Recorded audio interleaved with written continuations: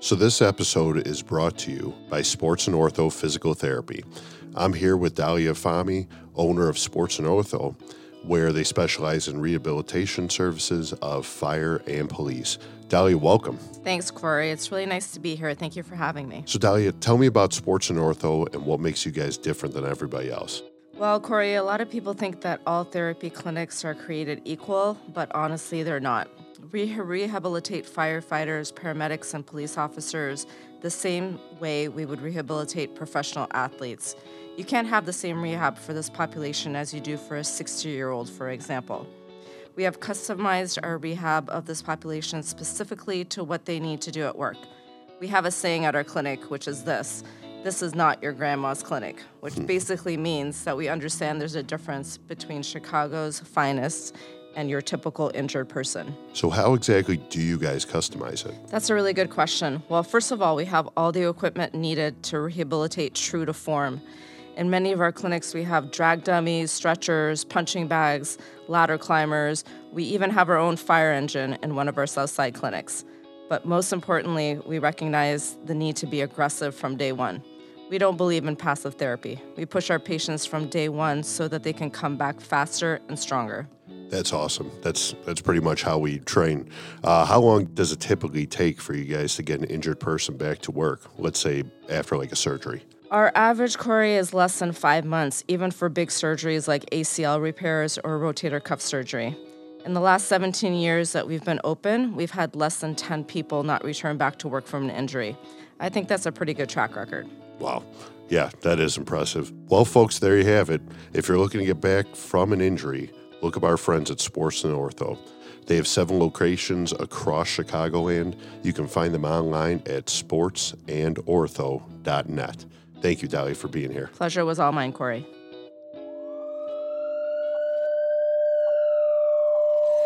Engine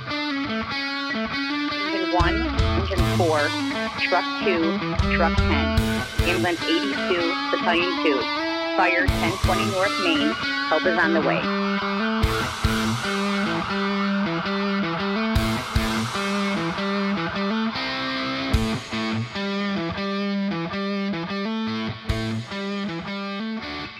Okay, well, welcome back to Chicago's Bravest Story. This is going to be a... Corey, would you say this is a special episode? Oh, it's so special to me. So special to me, Vince. Got three of my pals. I mean, Brian, we're not that close, but we will be. At the end of this, we will. Right. You gotta at least 2 hours to get to know this guy. Oh, God. We were just talking about, like, I know that we've met before, and I was like telling Brian, I'm like, I can't remember if we like have met at bars multiple times and we're just too hammered to like remember the conversations we had, or if we're super close. I'm like, I couldn't remember. It's that awkward, like, hey, buddy, pal. Yeah, you're sober. My guy. Oh, you got a shirt on. That's cool. New look. That's fine. So, Corey, why don't you introduce the guests, and we're gonna dive into this podcast here. Sure. We've got Brian Woznicki from Chicago Fire Department. Engine guy? Engine 117. Engine 117. We've got Daniel Trader, the elusive Daniel Trader. Hello. Danny, what are you doing these days? I own a security and consulting company. Ooh, and he should, with the way this beard looks. Like an Israeli contractor right now. I actually brought my Israeli contractor ball cap. My wife was... And then we've got Alfredo Caballero, lieutenant for Buffalo Grove. Buffalo Grove. And union president. And union And president. new union president. Steve would be proud of you. Yes. Yeah. He's giving you a standing ovation as we speak. Yeah. With Well, but yeah, so we got a bunch of guys, a bunch of great guys. This actually started off with Brian, you and I were trying to get this done for a while. You were having some, hesitations about coming on, and That's an understatement. Right, I kind of twisted your arm, and mostly because Vince's guys at the firehouse nicknamed this place the Bang Shack. So he's like, Dude, now you just can't do leave. Thursday morning. Yeah. Turkey Mac and the boys in there. And, Did they really name this thing the back? Is that why I'm sitting furthest from the door right now? It's like Corey has no problems with his back to the door. now you can't leave. So Brian and I were trying to, we wanted to do this, get this together, and then Corey made a couple phone calls, and you guys know Brian is better than I do, and Brian and I go back from our old part-time job. We'll just leave that. Recently We'll just we'll leave that there. Recently retired. Right. But I want to, you guys all have military background, and we're going to kind of dive into the military stuff with Brian before we actually get into the firefighter stuff. So whenever you guys want to chime in and ask a question, please do. That's why we have you guys here. And we're going to probably have to wind up doing an episode with just you guys too. But, we didn't want to miss the opportunity to get you all together here. And, Brian didn't know you guys were coming here. So this was a surprise. And Alfredo, when you walked in, he knew that Danny was not far behind. I'm not sure that says good things about it. Well, they walked in and said, "Did you see Alfredo?" And I was like, "Wait, what?" Because he goes, he doesn't know yet. And there's only two. One of two people that I know. And I saw you walk in. He goes, "Well, there's another surprise." I'm like, I already know the second surprise. Like Corey walks in. He's like, "Did you see Alfredo on the way?" I'm like, "No, he doesn't know." And Corey's like, do you want Alfredo? We're going to order some food. It's cold, so a nice hearty meal would be good for... So you guys, welcome to Chicago's Bravest Stories. We really appreciate you guys coming on, and I'll cheers to you guys coming here. boys. Hey, cheers. Thank you. Cheers. Thank you for having me. Bri, thank you very much.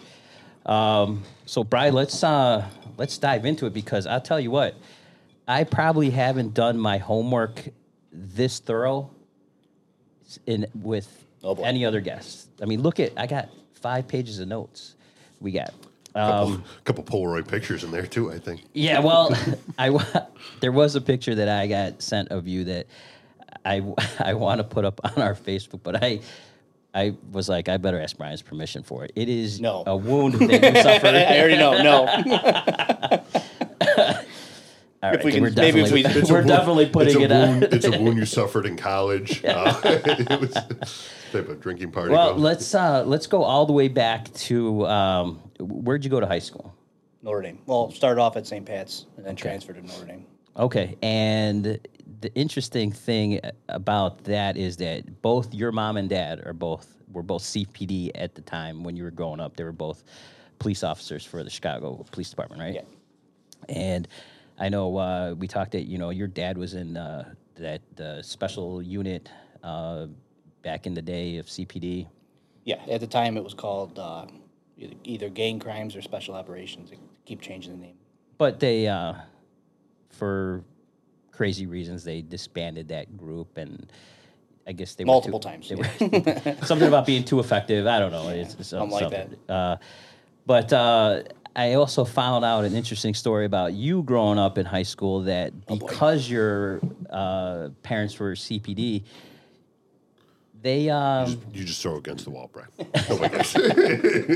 they actually used to breathalyze you when you would come home on a regular basis. Yes. So his mom would get like these kits, and when he'd come home, he'd be like, "No, I wasn't drinking," and his mom like, "Oh yeah, well here, blow into this thing."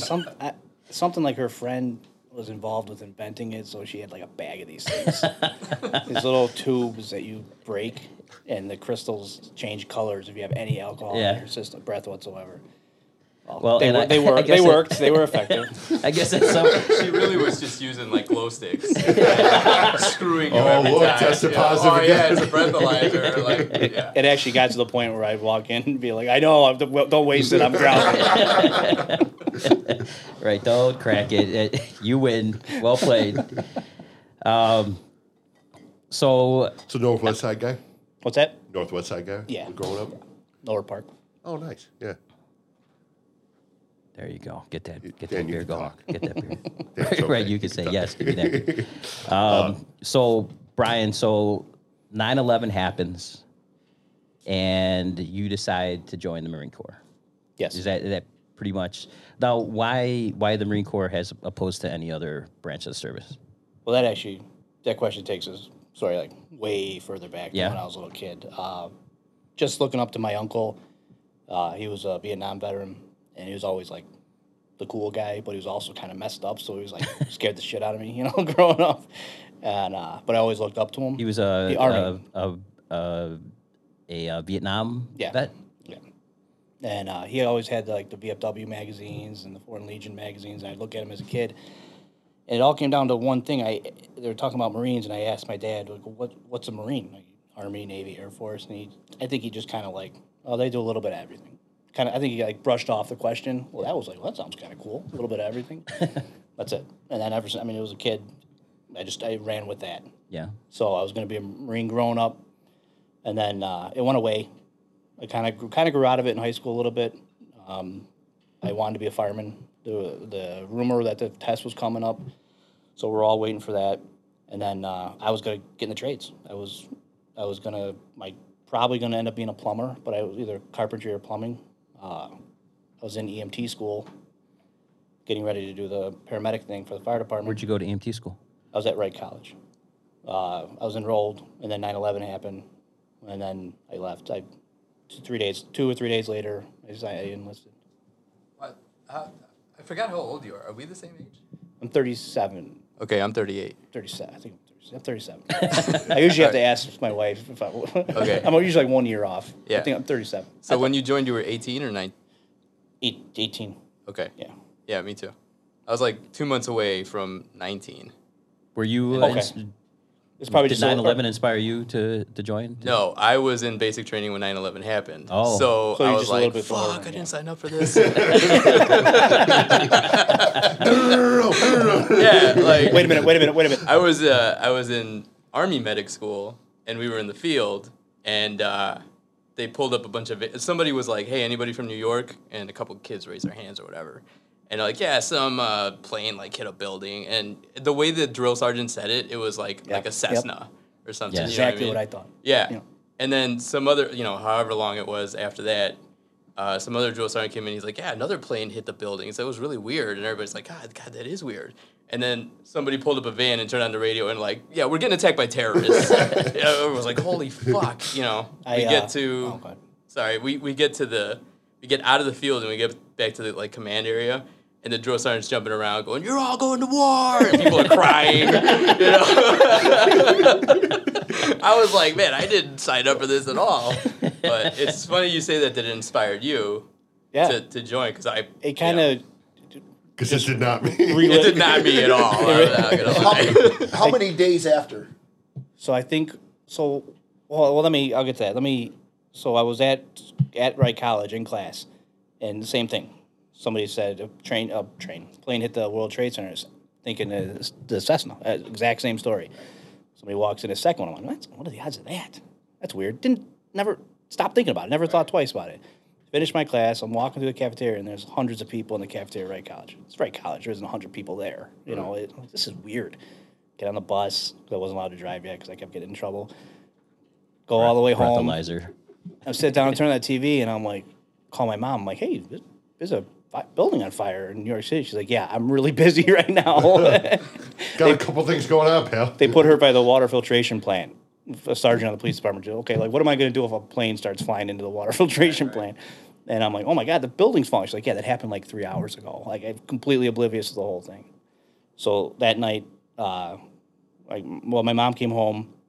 We talked about everything. And that was actually kind of a important part because that's really the day.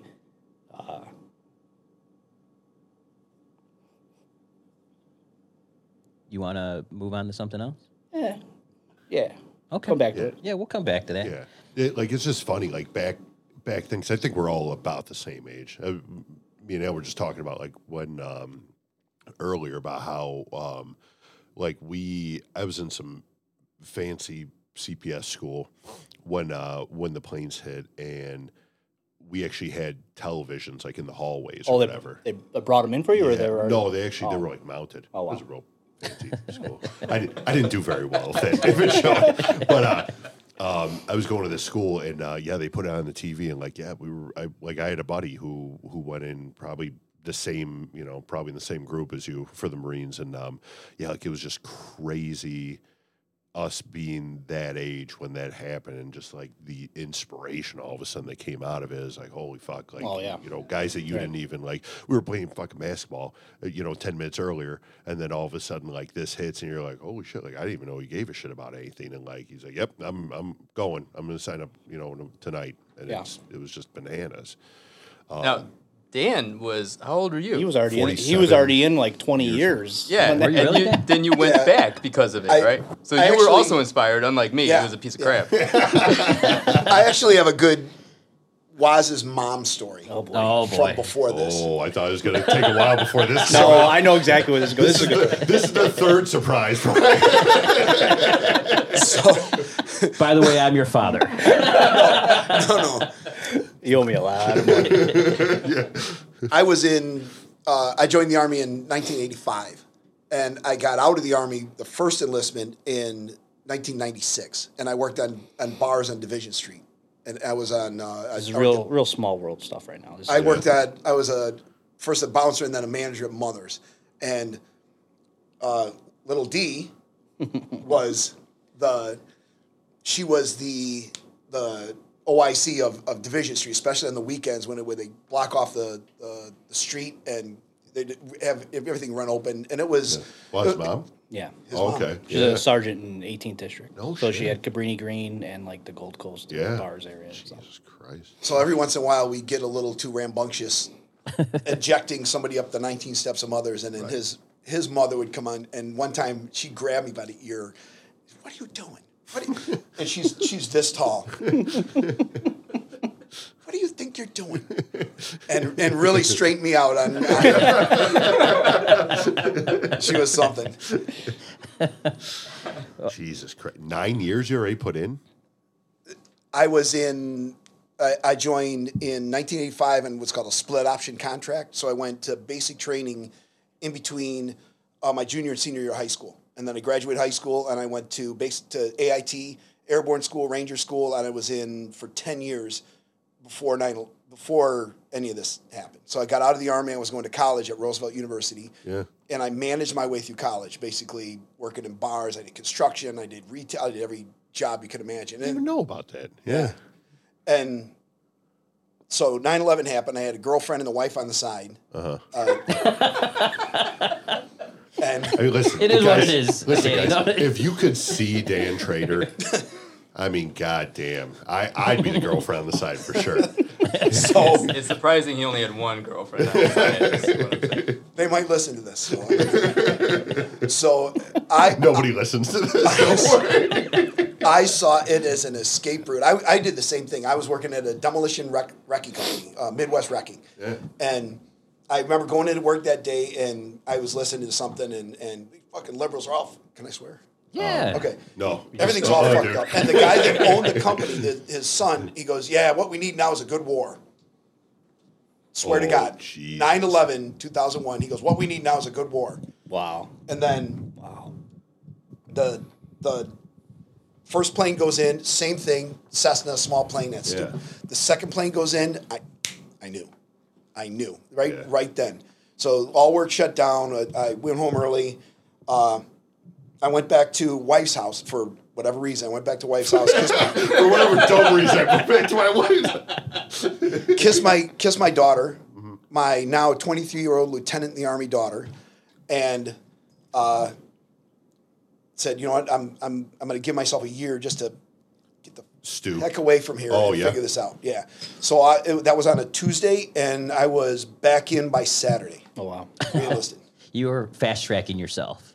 I had been in E7. I was a sergeant first class, and I don't know how much we want to get into this. This isn't the Dan story, but No, we got nothing. I'm but interested. time. Yeah. We got nothing but time. I had a bar. I was really good. My 201 file was great. I was a PT stud. I'd been to Ranger School, Airborne School. I had a lot of jumps. Everything looked really good. They lift up to the back page. I had a negligent discharge in the 2nd Ranger Battalion, which means I had accidentally fired a weapon, and I had a barter enlistment. And I knew that this would be my path back in. I wasn't going to get promoted, so I went back in, and it's like that chance to go back to high school, knowing what you know now. Right. So I wound up going to selection and got selected, and it was a perfect outcome for me. You have no idea how happy it makes me to hear that you had a negligent discharge. Because that'll come up later on in a few hours, probably, because I got a good story to go off of that. But I want to go back to where I got a little choked up, because it is important and that's a significant part, and it's going to happen a lot here because the older I get, the softer I get. So it's just kind of the way it is. No, that was a significant time because I was a little punk growing up, and that was when me and my mom kind of changed from like the authority figure to the friend. Mm-hmm. So it was a significant moment, but. Even having that, we had our moment. We talked. We talked through some stuff, and I went over to my friend's house, and we just got completely drunk in his garage. My buddy Mike, still one of my best friends. He's assigned to Engine 113 now. Oh shit! Yeah. That's what we used to do. It started like Thursday nights, and then it ended up being just like go to the garage. Didn't matter what night it was. Yeah. And sometimes there'd be N64 in the background. Sometimes there'd be girls in the background. Sometimes it was usually the wildest one. It was just like a couple people. We would have 20 people in the garage, and it would be kind of calm. It would just get out of hand. Yeah. But when we were talking about it, and we would argue back and forth about him not joining, me joining. Are we going to do this? And that's kind of the night I just kind of decided. Well, I thought about doing it my whole life. I was like, now's no better time to do it than now. Right. I was mad. I was mad that it happened. I wanted revenge. So I'm like, fuck it. Yeah. So I went. How to go down? What's that? How to go down then? So that's a good story too. So I waited like a day. I was kind of stewing on it and everything. I already called the recruiter. And I'll never forget this. I wish my mom was here to tell the story because she'll tell it better. A long time ago, my mom worked in D.C. for about a little over a year. She was an investigator for the Clinton impeachment hearings. Okay. And she was talking to one of the other investigators that she worked with. And he made a joke, because I was a kid at the time. He goes, ask Brian if he wants to join the Marines now. Now that all this is going on. So she's on the phone. She turns and looks at me. She goes, hey, Jeff wants to know if you still want to join the Marines. I was like, actually, I want to talk to you about that when you get off the phone. Oh, Jesus. No rush. This poor woman turned white. I'll call you back. 3 days later, we were in the office signing the contract. Wow. Yeah. Well, I have in my notes here, Brian, that November 26th. That was the day I actually left. They wouldn't let me go before that. I had to wait about a month or two. Like just paperwork and administrative shit? I'm sure it was just so they got their quota for the month. Yeah. Right, they wanted to put you in. They already had 2 for that month or whatever they say they're supposed to get. Who knows? So you actually get there November 26th. You go to San Diego, right? You go to the Marine Corps Recruitment Depot. Yeah, Marine Corps Recruit Depot, MCR. And you're in San Diego. And, I mean, boot camp, smooth, everything. Yeah. Pretty smooth there. You go to School of Infantry. You go to Camp Lejeune. Now they ship you back to the East Coast. And you go to School of Infantry there. Is that the right timeline? Boot camp for 3 months. Then you give you like a week of leave, 10 days I think it was. And then you go back. I went back to the West Coast for the School of Infantry for 3 months. And then you get your assignment. And I got assigned to the East Coast. Okay. And so your School of Infantry is like your AIT, right, Danny? Like you finish boot camp and you go to like your advanced infantry training. That's like your School of Infantry where you learn like basic infantry stuff, right? This hurts to say, but Say it. Say his name. It's probably a lot more challenge. The Marine Corps, from everything I've heard, is a lot more challenging than... It is. Yeah. All right, there's 2 versions. Danny, we'll edit that out. It is what it is. There's 2 versions. If you're going into, or at least at the time, I believe this has actually changed recently. if you're going into the infantry, you go to School of Infantry. If you're going to any other job in the Marine Corps, you went to, I think it was called MCT, Marine Combat Training. That way, because every Marine's a rifleman, they still do some infantry training. Then they go to their specific school, whether it's aircraft mechanic, anything. Okay. You only go to School of Infantry if you're actually infantry, the old 300. Dan, you joined to be infantry too the first time? Yep. Okay, got it. Yeah. And you were like, infantry? Yes, for the most part. I did consider doing firefighter aircraft rescue. Right. Because I wanted to be a fireman. What was your ASVAB? I could do anything but fly a plane. Really? Yeah. Shocking, right? And you still went. That's why they were like, they actually like, you shouldn't do infantry. I'm like, basically, I walked in thinking maybe firefighter aircraft rescue, and I walked out active duty infantry. I'm like, well, what? Okay, this is happening. You're going to see the further we go on with this, I have a long history of not making decisions, things just happening. Well, I mean, Fredo was already in. Dan was coming back in. Yeah. I was going in, like I said, I was upset. Yeah. I was pissed that it happened. I wanted to go kill somebody. Yeah. My family, my kids that are going to listen to this, I mean, that's the whole reason I'm doing this is for my kids. Yeah. They might not want to hear some of these things, but this was the time. Yeah, absolutely. That's what I want to do. I was mad. Right. Well, I mean, I wanted payback. Right. You're not like in elite company. There was thousands of people like the feelings that you were having, that's trust me, later I'm going to be talking about guys that are a lot better at it than I was. So, I mean, that was just the significance of the moment. So that's why I was okay with the infantry. At the time, we all felt like we were going to war. Right. Even Afghanistan wasn't really kicking off yet at that point, but we knew something was going to happen. Yeah. So there was a very positive mindset throughout the Marine Corps at the time. So it was just a very good time to be joining. Very aggressive I gotta time.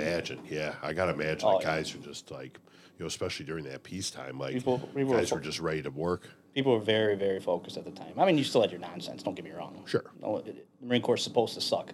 It is, and then you get out and you're like, "Fuck yeah, I was a Marine. It was awesome." That's how it's designed. Yeah. They drive you crazy, and then they take the leash off, and then they whoa, too far. No. Second bottle, Jameson. Well, you didn't really go down that path of go in, graduate, and then so it took to 2003 before you did your first deployment. Is that right? Yeah. So from the time you left boot camp, like a year and a half or something like that before you actually. Now, how did you wind up getting deployed? Did they just send you were with what unit at that time, and then they said you guys are going overseas? So I got after School of Infantry. I was sent to 1st Battalion, 2nd Marines, assigned to Charlie Company. The first thing we were signed up for was do a MU, a Marine Expeditionary Unit. It's a scheduled 6-month deployment. You do some training stops, some liberty stops where you can have fun. It all depends on what's going on. It's all designed so you're like a ready reserve kind of thing. Anywhere around the world, the Marines can respond faster. We were signed up for that, started the workup. At the time, growing up, I always thought it was cool that I wanted to be a scout sniper for the Marine Corps. I grew up saying I wanted to be I want to go to Force Recon, become a scout sniper, and go to Iraq. That's what I said because of the Gulf War and everything. I didn't understand the significance of what was about to happen, but it seemed cool at the time, right? It was also a pretty cool title. So I befriended some guys. The State Platoon, the Scout Sniper Platoon, came and talked to us when we first got to the unit, and I thought I couldn't sign up because I think it was sharpshooter in boot camp. I had never shot a gun before the Marine Corps. Really? Yeah, never. So this is all completely new to me. And they kind of tone it down because it's an important part of boot camp, actually teaching you to shoot. So I never signed up. Afterwards, I realized one of my good friends, certain names I'm not gonna say because they're still active, but he joined up and he actually shot marksman. It's a step underneath. And I was like, well, how did I do? He goes, I explained to him I'm a really good shot. It was boot camp. I screwed up. I'm like, you got to be kidding me. So I befriended some of them. I started studying like crazy. I talked to the chief scout sniper. I said I'd like to interview. So they had an interview. I did the interview. And actually, during the interview, I know this is kind of a side story. I'll bring it home in a second. Bear with me. Because this is funny. One of the questions they asked me is, if you could be an animal, what would it be and why? Now I'm trying to fire off these answers. Like I can't wait for this answer. And I got 3 guys. I got the platoon sergeant, the chief scout sniper, and the platoon commander, the officer, sitting there, all the pad of paper taking notes. And I go, so if you could be an animal, what would you be and why? I said, a dolphin. Just like that, right away. And I was like, oh, God. I'm like, please tell me I didn't just say that. You lock eyes. For sure locked eyes. No, they were looking But down. not only that, but an angry dolphin. So they're looking down. Is there a unicorn dolphin? They're right on their pads looking down. They all 3 of them go like this. They lift up their head and look at me, and I'm like, oh, this is it. And then it hit me. I used to like dolphins when I was a kid. I don't know. I panicked. I panicked. Have a backup? I said, well, because they can kill a shark, and they're the only other animals that have sex for fun. And all 3 of them nodded their head like, that was a good answer. That was a good answer. Can't fault the logic, that's for sure. Well, it Learn worked. something every day. It worked because they accepted me. So for all you kids listening out there, This is the move. when you're being interviewed at sniper school, Like I Or any said, other interview. you might not like any of my answers or my stories here, but this is what happened. golden Brian. So it worked. They accepted me, but the problem was my platoon, my company wouldn't release me from the manpower. So it was a big to do. Well, then everything changed. Everything shifted. It went from the MEU. Now we're going to Iraq. We're an Iraq platoon, or an Iraq battalion. So it wasn't going to happen. They flat out said, we'll revisit this when we come back. I didn't have a choice. I'm like, okay, so we'll revisit it. Do you remember, what did Iraq look like at that time? Wait, we're not there. We're gonna get there. Okay. We're almost there. Yeah, we're almost there. Sure, yeah, no. The Premature story. we Definitely known for that in all of Chicago. you're the guy. Legend. Where was that? So they won't accept you. They won't take you because their second battalion won't. They won't you. release me. Yeah. So they started the Iraq workup. Started doing the training. So how long was your workup before you deployed? I'd be guessing. At the time, Did you do your workup in North Carolina? yeah. Okay. We started doing the workup for the MEU, and it just shifted to an Iraq platoon. It was typical regular infantry workup. It wasn't anything. Yeah. At the time, No, it wasn't no. anything geared towards Iraq because No nobody knew special what it was. training, just your run of the mill. Small workup. company maneuvers, it was Yeah. contact left, contact right, that kind of stuff. It wasn't anything special yet because nothing had been established for that theater yet. Right. We haven't been there yet. And then now we're there. Okay, Deployed. so We went to Kuwait. Then they say, all right, you're getting on a plane. You're floated. being deployed. We first time we went by boat. Oh, you took a boat over there? Yeah. No shit. The Navy. Yep. Wow. USS Ponce. Okay. So we floated over there, and about a month. So we did some training on the boat, a lot of classroom stuff like tank ID, enemy aircraft ID, enemy tank ID, friendly aircraft ID, which is going to be significant in a few minutes. Oh boy. And so is this? Are we now at March 2003? Not yet. Not yet. Probably in what's before March. Okay. January, February. What? Real quick. Did when you were stateside and you would do like training in the field and whatnot as a Marine, was it always like jungle and forest based? Yes. Yeah, At the us time. too. Yeah, so stupid, right? It probably didn't switch for a good solid 3 Yeah, years. right. Till close to when I was getting out. Yeah. Yeah. But So neither of you guys did like urban combat training. You guys were all doing jungle warfare. Maybe a week of it. Like it wasn't anything significant. anytime we went to the field, because I was in Louisiana, so you know it's all jungle, sticks, you know what I'm saying, forest out there, swamps and bullshit. So everything was related to that. But then I'm like, all of this shit is useless in the desert. You know? Even the uniform I was wearing, I'm It like, wasn't what the until fuck? I you know, went over, and it'll be later down in the story, when I went over to the Second Forest Recon, where we were way Yeah. more specific with our Yeah. training. Like- theater based, like even area of operation yeah. based. Yeah. We didn't even know how to clear a room. Yeah. You know what I'm saying? No. And we were probably doing that once a week, I'm sure, you and you. We didn't start doing that until we were in Kuwait. Yes, And that was exactly. only because I probably had one of the world's best platoon commanders. and Right, platoon right, sergeants. Yeah. Yeah. Okay. And Alfredo, you were the medic. Yeah, I was a medic. Yeah. So I wasn't like you know, in a stack of guys, I was number 9 or whatever. You know what I'm saying? Like I was never like in there, Right. you know, like these two guys were. So just to set the tone, okay. Vince has got his loop shirt on. Brian's got his Irish mobster hat on, and Dan and Al Dan looks like he's going to beat her ass at any moment. Dan and Al just threw a gagger in right before they're like, well, you like, just picked out the fucking the tin and just started slapping on the thing and just threw it in a gagger. Like, I mean, this is what we got. Well, that's really a first here. Like we haven't been doing a podcast where somebody not too bad with the gives you the 10 is like, huh? Yeah. Huh? You were never a smoker, right, Dan? Just the cigars. Yeah, I was going to say. Did you smoke? Oh, yeah. Yeah, me too. Yeah. Did you? Yeah. There was a time. I didn't know that about you. Really? Yeah, dude, I would smoke Newports with the bros. You know what I'm saying? Yo, we would play spades and we would play for Newports because that shit was a premium. There was a time where I'd have a dip in and smoking a cigarette. I'd probably over 2 packs a day in theater, Right. not at home. This was in Iraq. Right, when you said that we were going to get sidetracked a lot, you were not kidding. You were not We haven't kidding. even gotten into the good stuff yet. No, we haven't. We're at the top of my notes still. I'm still in the first paragraph. Christ. Well, there's certain things I definitely want to get to. So it might not be in your notes. I think we'll do all right. If you want to get to them, right here, Brian. Right here. So let's jump ahead. Let's get right into it. March 03, right? You go to Nazaria. So I got to tell. How do you get to Nazaria? Yeah, I have to tell us Yeah. significant part before that. Okay.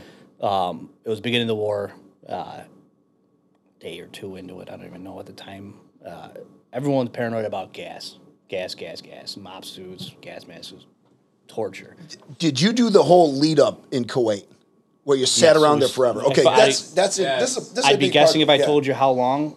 Yeah, I mean, I want to forever, say forever. possibly 3 months. I don't. When did you make the push into Iraq? At the beginning of the war. Which was what I month? think it was in March 19th, 20th. Okay, yeah. So I was like right behind Whatever the you. initial line of departure was. Yeah. You guys took Baghdad and all that, you know. No, not we never we we stopped right after. well, Well, This is I a mean, significant you stop went on from the way to Kuwait Baghdad. to Iraq, Yes. and then did your thing. Yeah. And we were like a month behind you guys, Okay. which is funny because we were probably at the same goddamn sure. camp. I'm yeah. sure we were. Dude, that's crazy, man. I never even knew that. Small world stuff. Yeah, for real. So they spent a significant amount of time in what was that movie? The Jarhead. similar to that, where they were just sitting in tents in the middle of the desert for how long? I don't want to over exaggerate. I honestly- 2 months, 3 months. Oh, you think Three Kings? There's a bunch of movies like that. I Where honestly they, wouldn't say it could have been up to 3 months. yeah, where they just sat there and sweltered and did bullshit drills.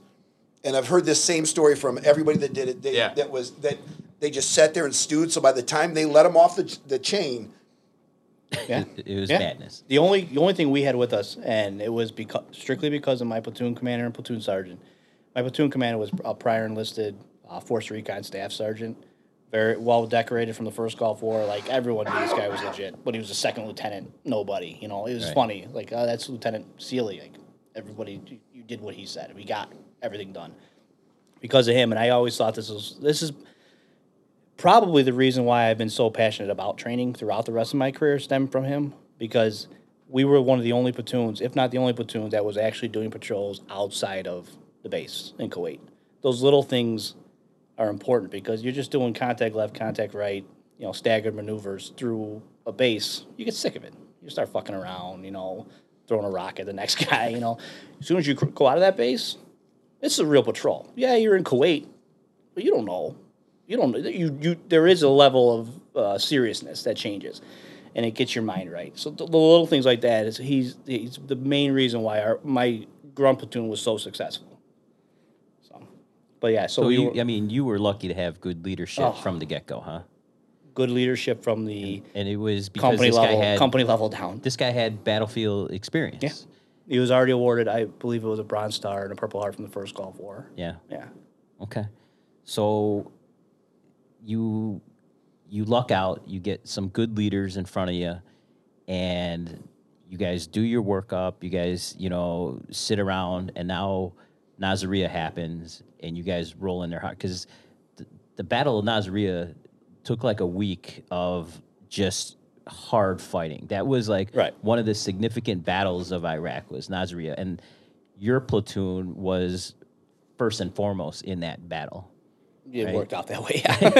I mean, that's history now, Bri. Yeah. I'm honored to be a part of it. Right. When was this? Just for context for everybody that doesn't know. The day is March 23rd, 2003. Okay. Yeah. But it started on the 22nd. Yeah.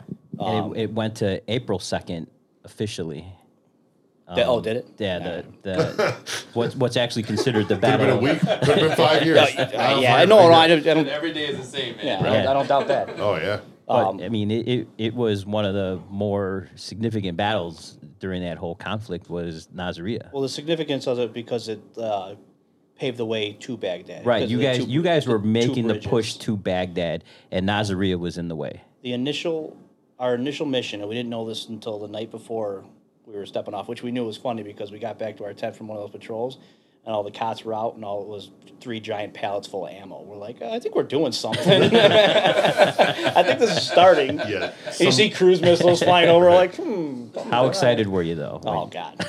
It was like Christmas, right? It's a bunch of 18, 19-year-old kids that just want to go over there and kill the enemy. Here's some ammo. Yeah. Go do what Guys, you've been wanting to do like, for... guys, this is about to happen. Like, I couldn't sleep all night, guys. Santa's coming in the morning. So we crossed the line of departure into Iraq, and then once we're there for about a day just traveling. Are you guys in platoon strength now, or like division strength? Like, how are you moving? Probably regiment. Regiment? Okay. Huge maneuver. I mean, Yeah. vehicles as far as you can see them. We were towards the front at the time because our mission all along was the North and South Bridge in Nasiriyah. Our mission was not Baghdad. My battalion, our mission was not Baghdad. Our mission, What were you in? 1st Battalion, 2nd. No, what vehicle? AAV and Amtrak. Amtrak's, okay. The track vehicles Yep. that can float. Supposed to float. Well, unfortunately, there's a recent incident. So day 1, day 2-ish, the time, forgive me about the time, it's kind of hard to remember. That's part of the reason why I'm doing this. We got word. We were dug in defensive positions for the night, and we got word that the Army had just got ambushed, and there's people missing and people captured. In front of you? Yes, a convoy got lost. Okay. Went straight when they were. You know who supposed this to. is, right? No. What convoy they're talking about? I believe it's 507th, 506th, 507th. Jessica Lynch, and I believe there was okay. eight other. Yeah. Okay. We didn't know at the time the significance right. of it, so we were like full go, like pick up your shit and go. The bad part of the timing was the tanks had just left to refuel, so we had no tank support. Okay. This is where stuff started to go bad. All right. Excuse me. So we started pushing for Nasiriyah. We knew we were going there soon. We knew we were ready to take the objective, but we had to go a little early. So Alpha Company's mission was to take the South Bridge. I don't. One of them is the Saddam Canal. One of them is the Euphrates River. I don't remember which is which. Bravo Company is supposed to skirt around the city to the right, not to go through it, and take the North Bridge. Charlie Company, my company, is supposed to go through the South Bridge, go around, go through the secured North Bridge, and then push forward and secure the area, so allowing that road to stay open for the push to Baghdad, because it was that lightning push. They were trying to go fast. They weren't clearing everything. They were just flying. What happened was we were crammed in this Amtrak vehicle, and I happened to be in like the back right corner, as far in, as far back as you can get, right by all the radios. I'm bored. Got like 18 guys trapped in this vehicle the size of this table, literally. Yeah. And It's a really small shitty oh, table, it's just for context. a lot of guys, small A area. lot of guys, well, yeah. And so I got the radio, so I'm just listening. All of a sudden, I start hearing T-55 in the open, T-55 engaging, target destroyed. I'm like, what the fuck? T-55, that's throughout the class we took, that was an enemy ID, that was an enemy Iraqi tank. T-55, what the fuck? There's a lot They're going on getting right tanks? now, man. Like, I don't feel anything. I don't hear anything. Like, this. Guys? Like, what? Like, I think they're engaging tanks in front of us. Like, get the fuck out of here. They don't have tanks. All right. Well, what happened was our cat platoon, the vehicles with the big guns on them, went out and head over like a hill or something. Mm-hmm. And when they got up there, they had all these vehicles staged, all these tanks staged, but all the guys were dismounted. Nobody was in the vehicles. So they started just taking out all the vehicles. Fuck, my Jesus. Toes? Christ, I couldn't even imagine. Toes, dragons. No dragons. I believe dragons? it was toes, 50 cal, and javelins. And dragon. You dated yourself. Sorry. You old fuck. Don't hit me. But it was like it wasn't real yet. Nothing was happening. Like nobody Because believed the me. tanks haven't We don't hear re-engaged with you anything. guys. They're We trying have to no take out tanks. his. These but are you Humvees guys- taking out tanks at this Right, point. they're trying to take out as many of these tanks before these guys get mounted. and we're flying. We're coming. And all right. So we just kind of everyone brushed me off. I'm like, maybe it's not real. I don't know. I don't hear anything. So we're going. All of a sudden, Alpha Company starts taking the South Bridge, and they hit contact. I don't know any of this at the time. This is all stuff I learned after the fact. Bravo Company goes through the North Bridge, goes right, and then all the fields to the side, to the left, to the right of the city were all flooded. All the vehicles sink. They're all stuck in the mud. They can't get around. Holy shit. So this is where Charlie Company, my company, decided. I always say it was called Ambush Alley. I never really found out if it was called Ambush Alley before or after. If it was before, I'd like to raise. I have a few questions about why we went down that street. But still not totally surprised by. So we go past the South Bridge into the city, down Ambush Alley, and all hell breaks loose. It was, I would think, I say 16 maybe guys spitting in that AAV. I'm trying to think. Of like an accurate number. Yeah. So let's say we have 16 guys, and then there's probably about at least 5 or 6 sitting on top of the vehicle with all their, like, we usually put the saws, like the machine guns and stuff up there. And all of a sudden we cross over, and we hear guys yelling, and they just start lighting stuff up left and right. We call it the world's biggest drive-by. We're just flying down Ambush Alley, lighting up left and right. Everyone's getting shot at.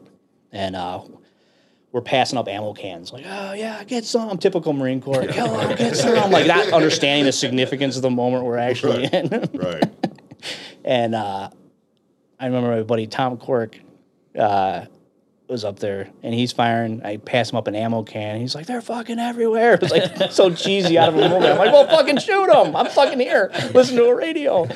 And we're yelling. We're like, oh, this is great. Finally, yeah, get some. And boom. Like, everything goes quiet. Oh, jeez. The whole vehicle was like a big flash, and the vehicle filled up with smoke. And everyone starts yelling, gas, gas, gas.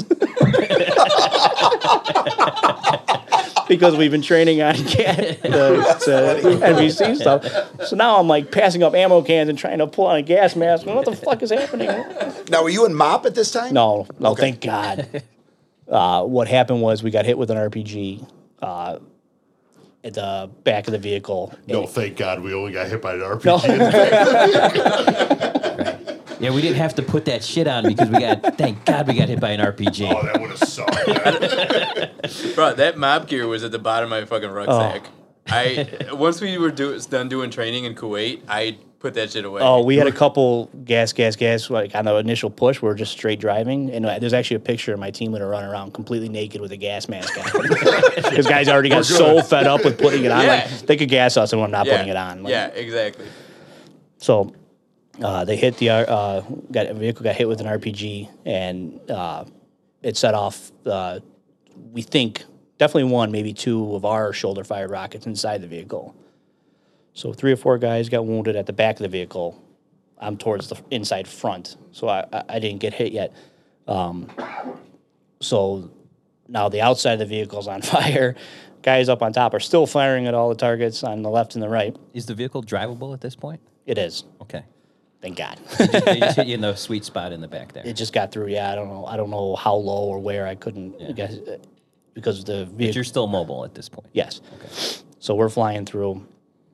We made it all the way through Ambush Alley, and we get to the end. And then I remember a platoon commander opening the back hatch to the AV. He's like, "Get the fuck out!" Like, great idea. So we go running out, and You remember the whole thing, huh? I do. I'm trying very carefully because I've told this story to a few people before, and I'll leave out something, and somebody that's heard of it like, "What about this?" But, oh yeah, I'm really trying to remember this stuff. Right, yeah. That's one of the main reasons why I'm here hit by today. a fucking rocket in the back of my truck. So we dismounted the vehicle, and there's like a irrigation, the main road, and there's like an irrigation ditch on either side.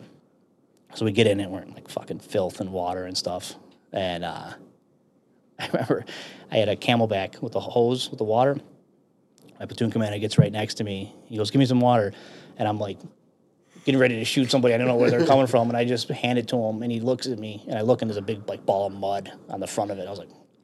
I put it in my mouth, clean it off, and give it to him. He's like, "Thank you." You know? Thank you. So as we're there now, we start taking mortars and artillery. And this is where studying for the sniper platoon, even though I didn't go to it, helped me because I could understand what was happening. What was And before I ever did, my platoon commander already made the adjustments. We would take incoming, like making up numbers here, 200 yards to the left, whatever. Mm-hmm. And all of a sudden, we would take incoming 200 yards to the right. Which is bad. It's very bad. Because now you're bracketed. So you already know where I'm going with this. The next adjustment's going to be spot on. So we would be like, shift right. So we would shift right. And then the rounds would land. Where you were. And then they'd go to the other side of us again. It was like a fucking chess match. Jesus Christ. And it got to the point where as we're shifting, I'm at the far left. My platoon commander is right next to me. And we started to shift right. So my job is to peel off. It's like moving, and I come around, and I go all the way to the other end. Sure. So I'm at the far right. This is great. My platoon commander's on the far left. And I'm like, fuck this. My fucking vehicle just got blown up. I haven't shot anything yet. I don't see anything. I mean, there's guys running 4,000 yards away. You can see guys way, like, you're talking really? fields away. Visibility was that good? Fields away. Yeah, it was wide open once you get past the city. Holy shit, yeah. And I'm like, fuck this. It was go time. I was like, I lift up my rifle and I send one round down range. All of a sudden, all the way to the left, "Who's firing? What are you firing at?" And in the Marine Corps, you repeat it. So all the way down, "Who's firing? Who the fuck's firing? Why are you firing? Who the fuck?" It's going down. It gets to me, and I'm the last guy on the right. And I'm like, "Who's firing? What are you firing?" I never admitted to. You got to say it angry, though, by the time it gets, "Who the fuck was firing?" So just for, I'm sorry, keep going. No. So after the maneuvering, this is when we had what we found out. I'm trying to figure out what's the proper way to explain this story. What ended up happening was the battalion commander didn't know that Charlie Company was north of the North Bridge, or the South Bridge, North Bridge. They thought we were bogged down with Bravo Company in the mud. So they cleared hot any targets north of the North Bridge. So Air Force 810,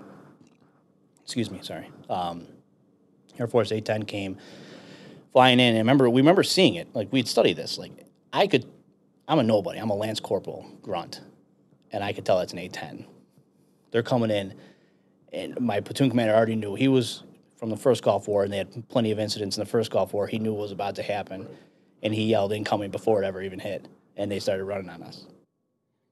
Because you guys are in an area that is presumed by aircraft to be hostile. Correct. Right? Yes. So you're on the verge of being taken by friendly fire. Yes. Okay. It was north of the city, which is now wide open. It's back into the desert. Because nobody knew that you guys were able to push beyond that muddy Correct. area. Okay. The battalion commander didn't realize that Charlie Company was north of the bridge. Okay. So they started doing gun runs on us, and a lot of them. So it got to the point where we had to leave. So as we were trying to get back into the vehicles, they did another gun run, and that's when I was wounded the first time. is when I got shrapnel in the right ass cheek. That's the picture. That's the picture that you want to share. They shut my ass. I've heard every joke in the world. You can try, but we get back we still managed to get in the vehicle. Now we already have multiple wounded, multiple killed. Is this all from Friendly Fire at this point? At this point, yes. Okay. Now there's 2 vehicles loaded up with both wounded and Marines. How'd you guys get out of that blue on blue situation? How do you? We're not out. Yeah, we're working on that right now. So, okay, it sounds like a really bad decision when you say it again, like after the fact. We got back in the vehicles and we drove south back through Ambush Alley. This is the better option. Well, It's as we're going, there's 2 vehicles. There's still the A-10's still running on us, and I can't even describe it. You hear like a machine gun. It's like a da da da da da da da. There's so many rounds. All you hear is a wah, like it's a humming. yeah. And you can feel it in your bones. It's nothing like you can ever imagine. It's just a vibration. And apparently they didn't realize the American flags and the orange air panels on our vehicles. Like, hey, those Iraqis stole American flags. Get them. Let's kill these guys. Let's kill these guys and find out why. And Brian, you guys don't have like a forward controller or anything like that with you guys, No, right? So there's nobody who can make direct contact with these aircraft. My platoon commander is working on it at this time. Yeah. So in your whole company, do you guys have a forward controller? Not in the grunts, no. Okay. Not in the regular infantry. As we're going south, now we start taking fire from both sides again, from inside the city. And then the guns, A-10's still running on us. Well, they hit one vehicle, what I think they're called a Maverick missile. I don't know for sure. Now they didn't do guns anymore. They shot a rocket at it, or missile, whatever you want to call it, and it was a catastrophic kill.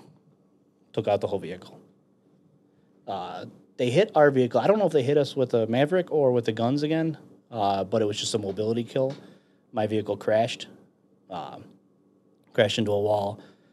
So we bailed out, threw our wounded over the wall, and held out in this one house. I don't know how long. It felt like fucking days. I think it was an hour to a couple hours. I don't You really guys are don't know. still 20 guys strong at this point? No, I say more like 10 or 12 at this point with wounded. And now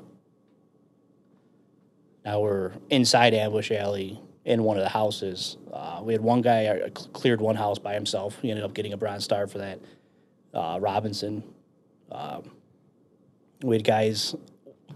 What was so significant about this is at this point, there was no not leadership, because there's always leadership. Higher ranking, senior ranking. Okay. It was all small unit leadership. I don't even know. There was corporals and below. I don't even know if we had a sergeant. No over command and control. No, it was all small unit leadership, bread and butter Marine Corps. Yeah. What are your injuries right now? Right now, shrapnel in the left leg and right ass cheek. Okay. We have guys in the lobby, like it's a hotel, a small house. The main room, treating our wounded.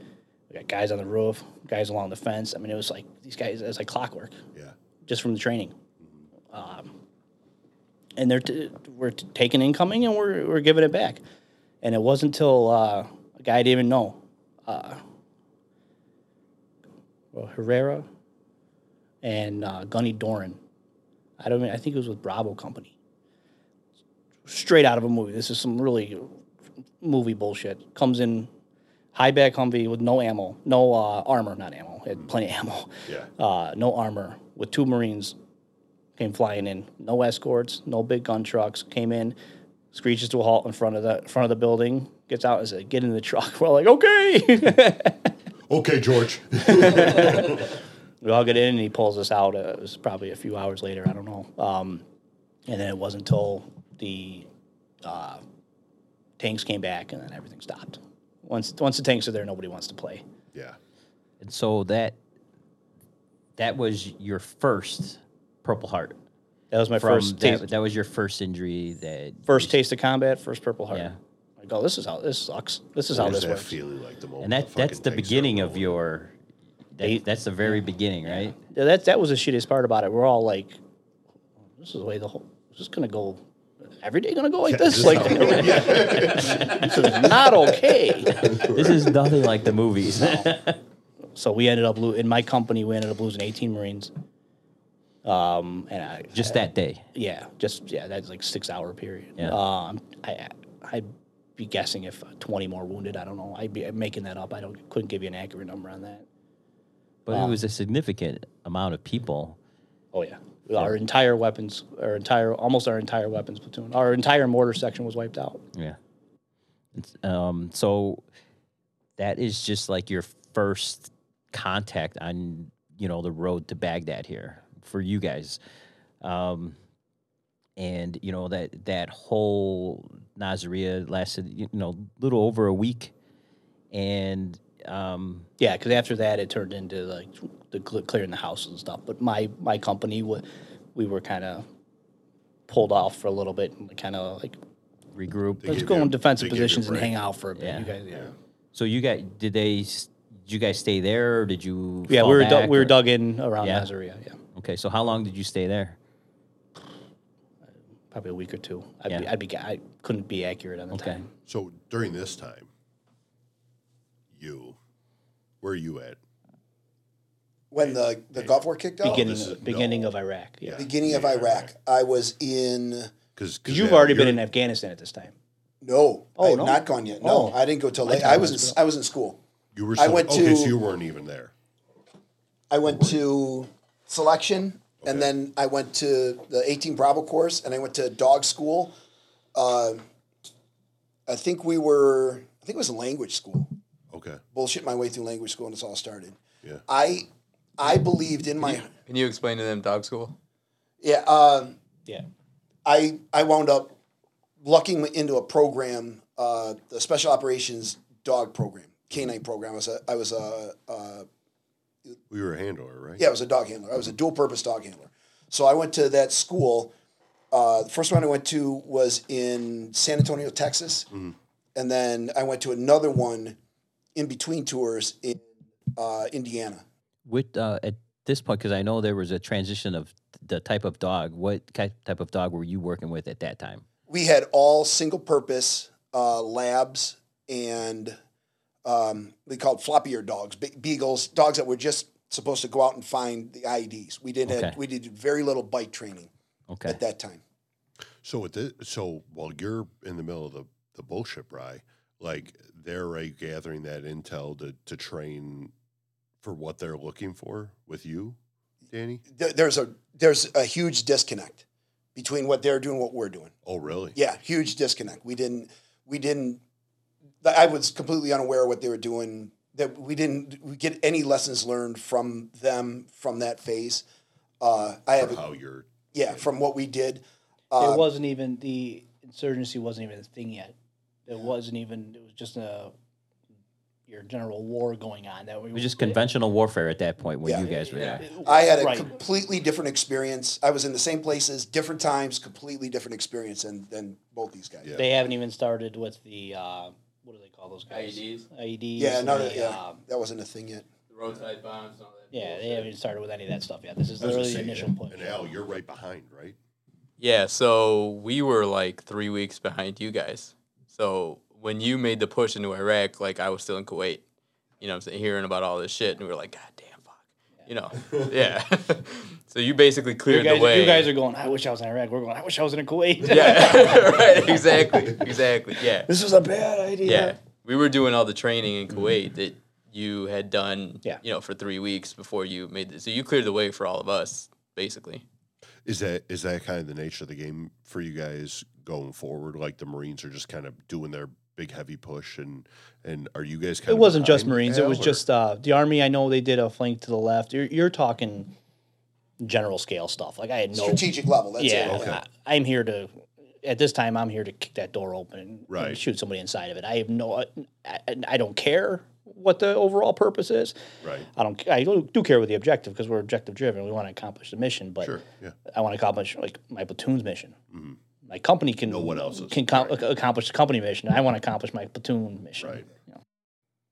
Well, Brian, I have here down, and you got to help me with this timeline. So in the summer of 03, you go to recon school? Can I throw one thing in before that? Yeah, definitely. Thank you. Nope. No, Brian, my notes are my notes. Don't sidetrack. Beautiful mind over here. Brian. Not in my notes. It He's gonna didn't start having a happen. panic attack. Can I ask something? Yeah. When did the story that in the chow hall happen when you guys came in all tore up? Second deployment. Oh, okay. All right. That will be told. Got it. That was too significant not to Okay, tell. got it. I'll shut up. I'm glad you remember that story. The fast forward a few weeks, I don't even know where I was. We had a sniper team attached to my platoon. Each battalion has a Hang on. Let's take some back. So now you've been wounded. yeah What care did you get and where did you go? field care. I didn't get medevac. My corpsman took as much shrapnel as he could out, and then he threw Local tweezers. threw some ointment on it and get back in there. I don't even think we Take a knee, managed it. drink water, right back in the Yeah. game. Nice. Change your socks. Yeah, it was minor enough to where I was Drink lucky water, enough to be able to do change it. Were you offered that, or you just fuck this? I'm here. I'm staying. Oh, I wasn't going anywhere. Yeah. I know. That was never even an option. Remember what I was saying about wanting to do the sniper thing and everything? Well, one of the sniper teams was attached to my platoon. Now we're in a defensive position. I think it was outside El Kut.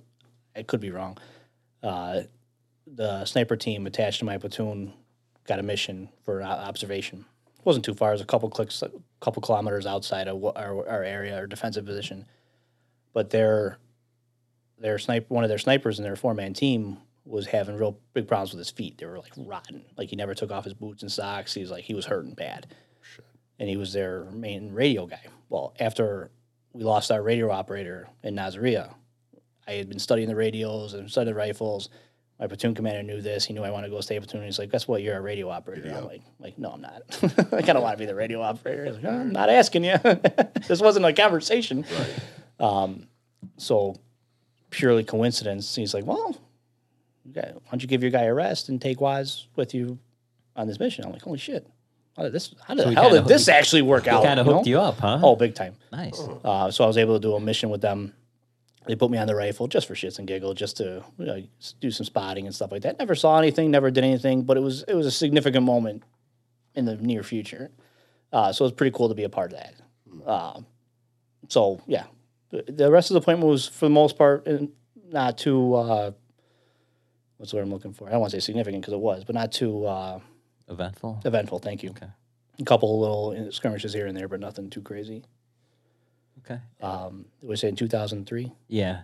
four? Yeah. The summer of 2003, you go to recon school. How do you're in, in this engagement here? How do you wind up going to recon school out of here? How do you get there? We finished the deployment. Oh, so you finished. So that deployment ends and you Yes. go back. Yeah. Okay. All right. We get back to Camp Lejeune, and they have these flyers up for INDOC in the 2nd Force Reconnaissance Company, which is really rare because it's always been known you have to go to Recon Battalion, do time there, and then re-enlist and go to Force Recon. It's never Force Recon's never like just an open enrollment for Right. Force Recon. It's just one of those right place, right time, right people. Man, look at you go. Exactly. Story of my life. I'm not kidding. So between that, the flyers up, my platoon commander, everyone in the community is like, oh, Moose Sealy. He's like this really respected guy. Yeah. Between him making the phone call and me, again, never actually saying I was going to do it, just kind of went to the screening that day. And it just kind of happened. At the screening, it's kind of significant. We did some training and stuff for the INDOC, for the initial screening, I'm sorry. And you had to do a crossover. It's where I think it's 50 meters, I don't remember. To dive in, this is the hardest part. You dive in feet first, then have a pool, go all the way to the bottom, kick off, go across the whole pool, staying on the bottom, get to the end, touch the wall, and come up. It's really far. It's really hard. First time I did it, I made it all the way, but the entire time I didn't realize it. I had my eyes closed. I was going up on an upward angle. So I got to the wall, and I was like right at the top of the water. And so one of the instructors, Eden Pearl, well,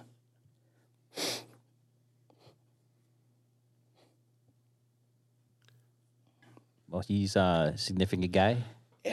Yeah.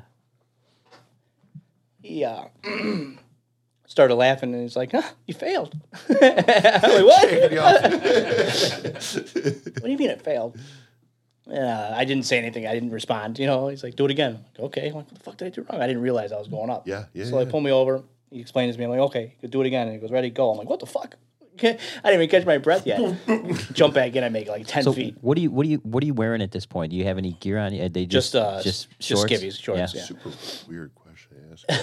Well, I mean, no gear yet. No, this is just the initial screening. I mean, both sides. Or? And I make it like 5-10 feet. I didn't even catch my breath yet. Yeah. He's laughing. He's like, "That's it. One more try. You're gone." He's like, "Relax, bro."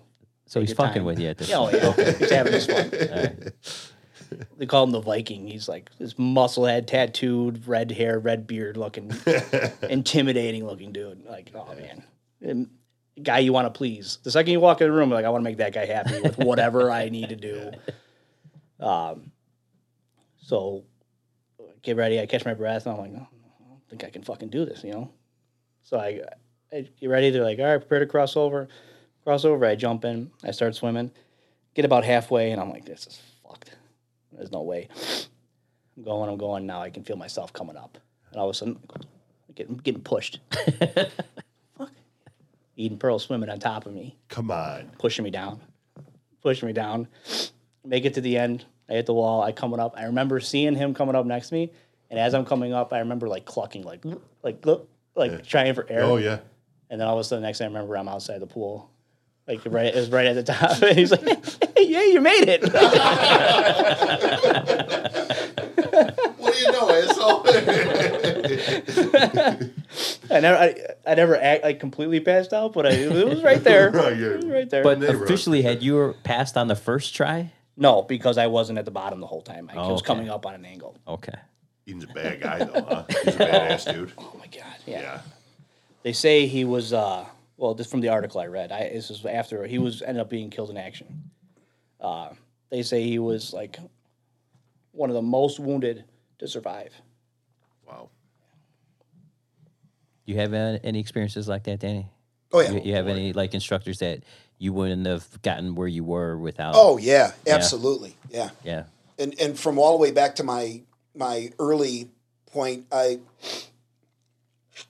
Get that dipper in there. Yeah.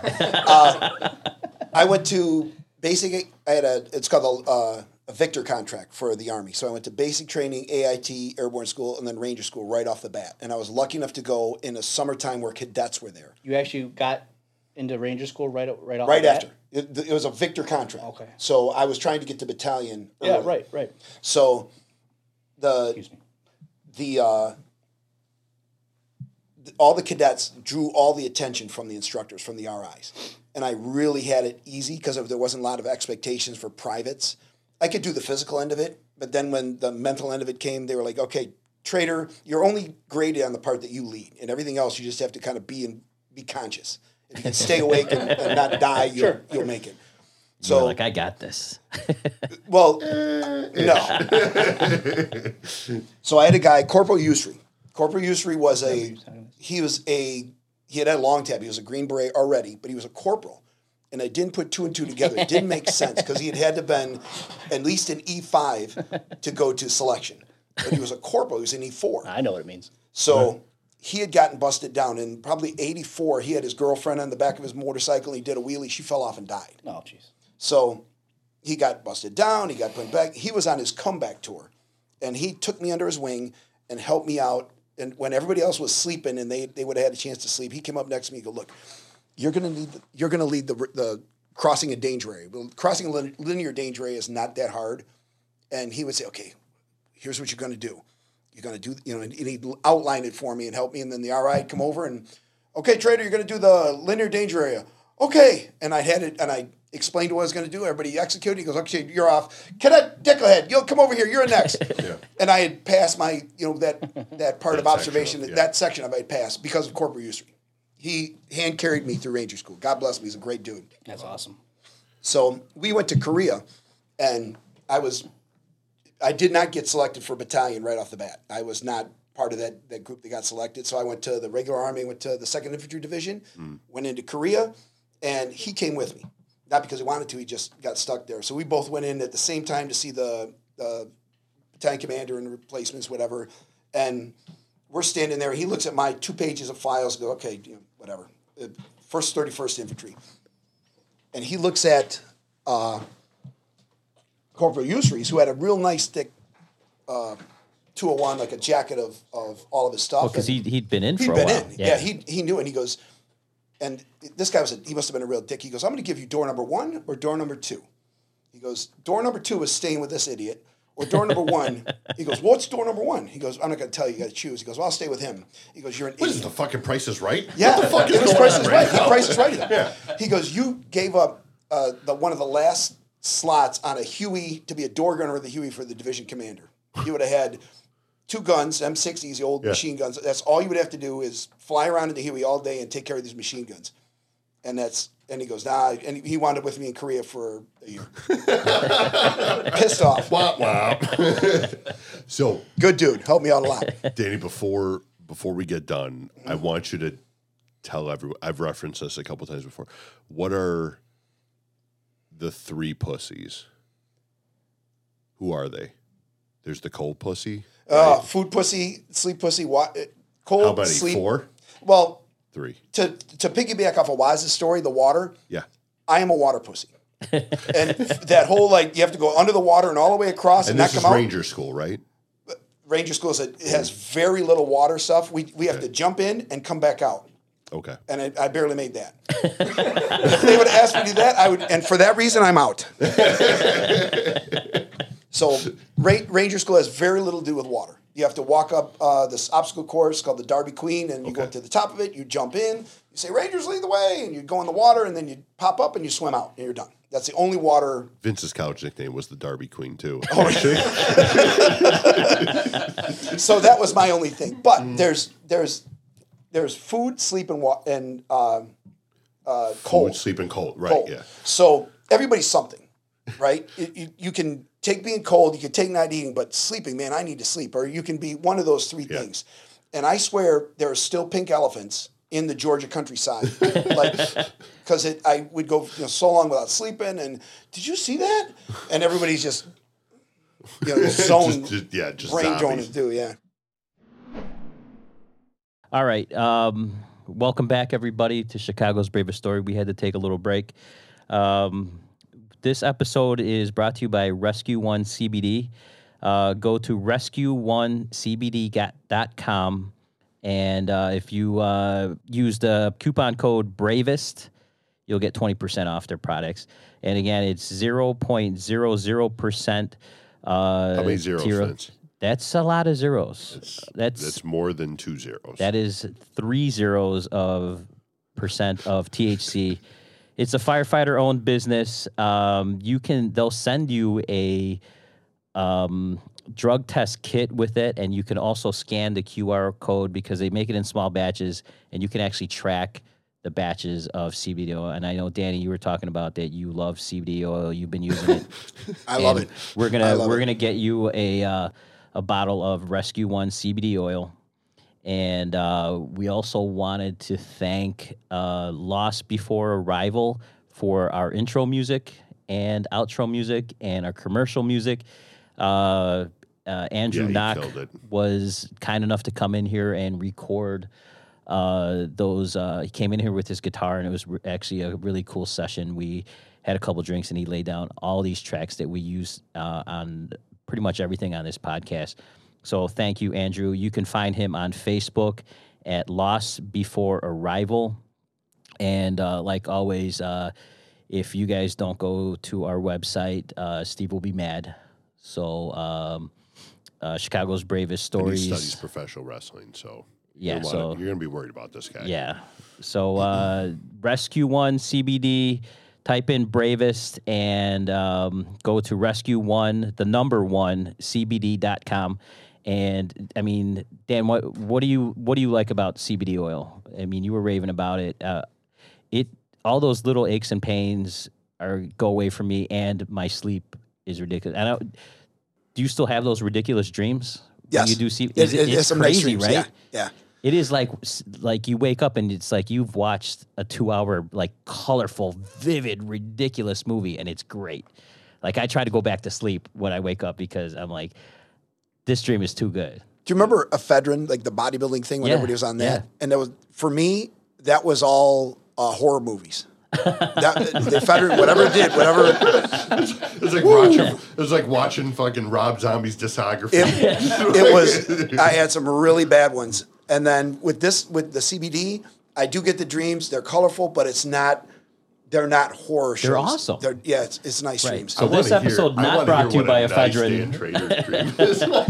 No, they're the most random. Like, you would never put these things that happen in these CBD dreams, but you know they do. I mean, the reason you're having those is because you're actually finally getting like really absorbing deep sleep. some. Yeah, yeah. It's awesome.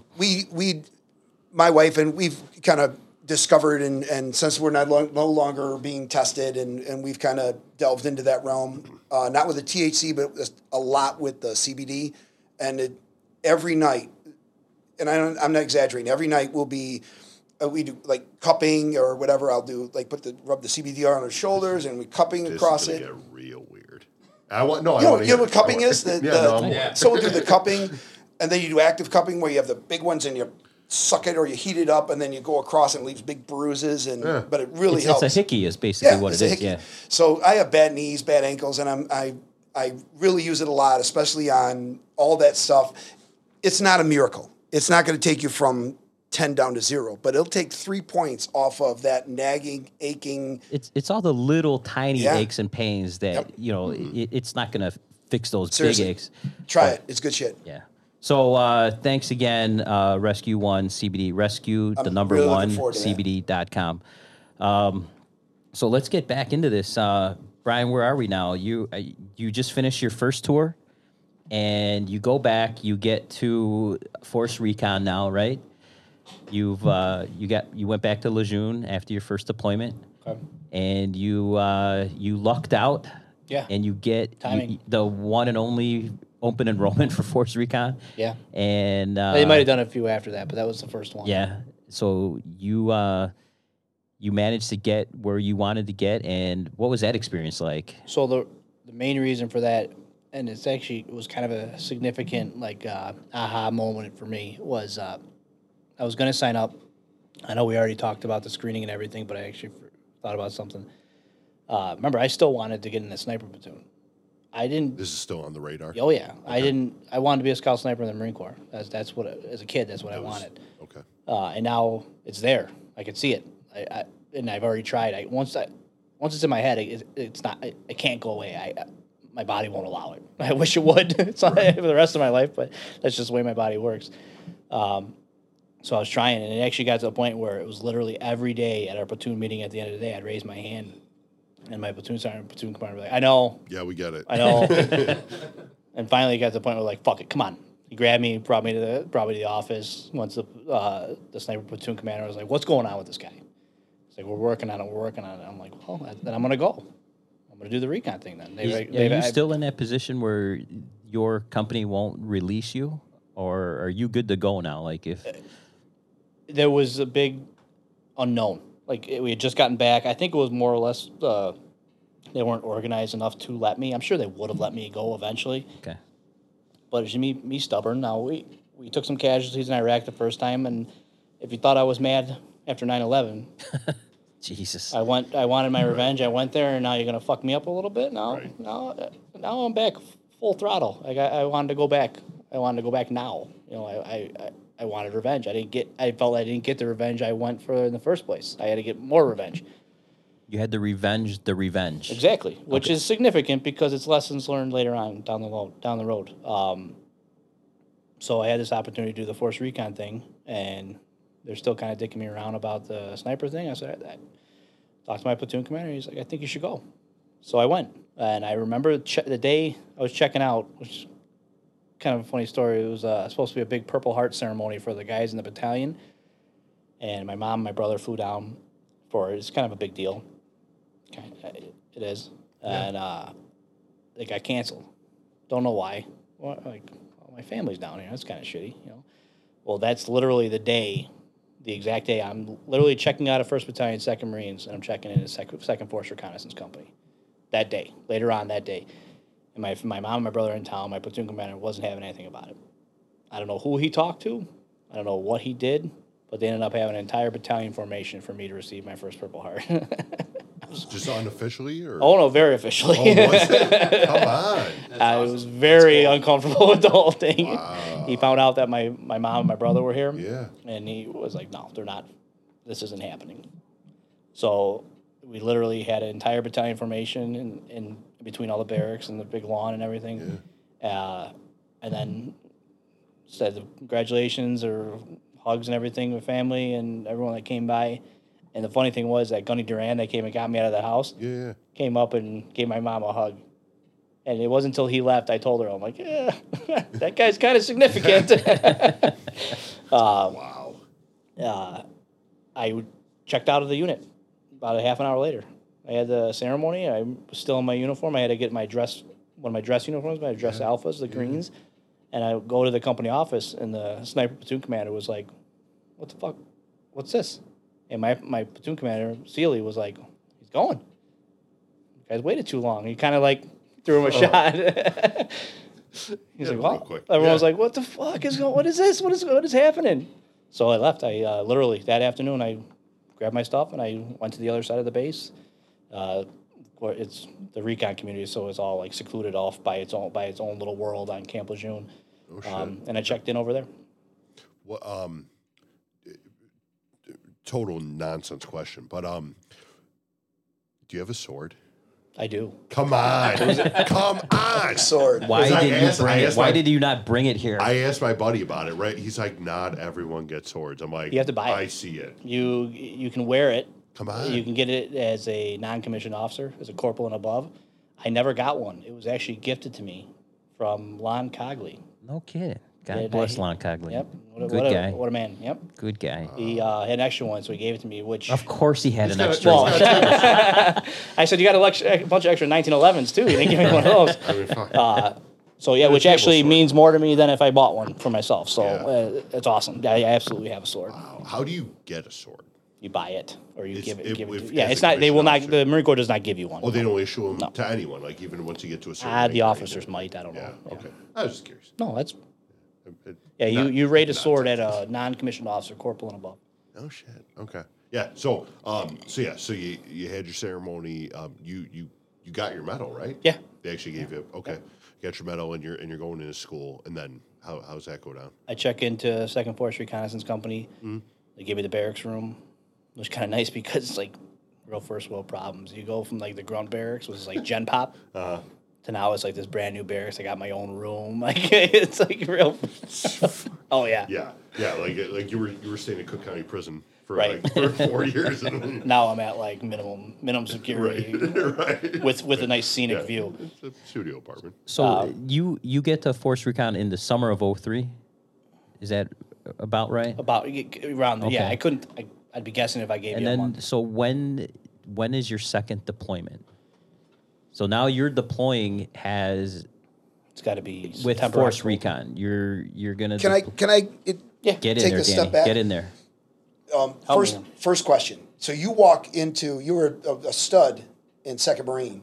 Now you walk into Force Recon. What's your level in the recon? What's your position? So we haven't even. You go into RIP platoon, Recon Indoctrination Platoon. It's basically now you pass the screening, which is nothing.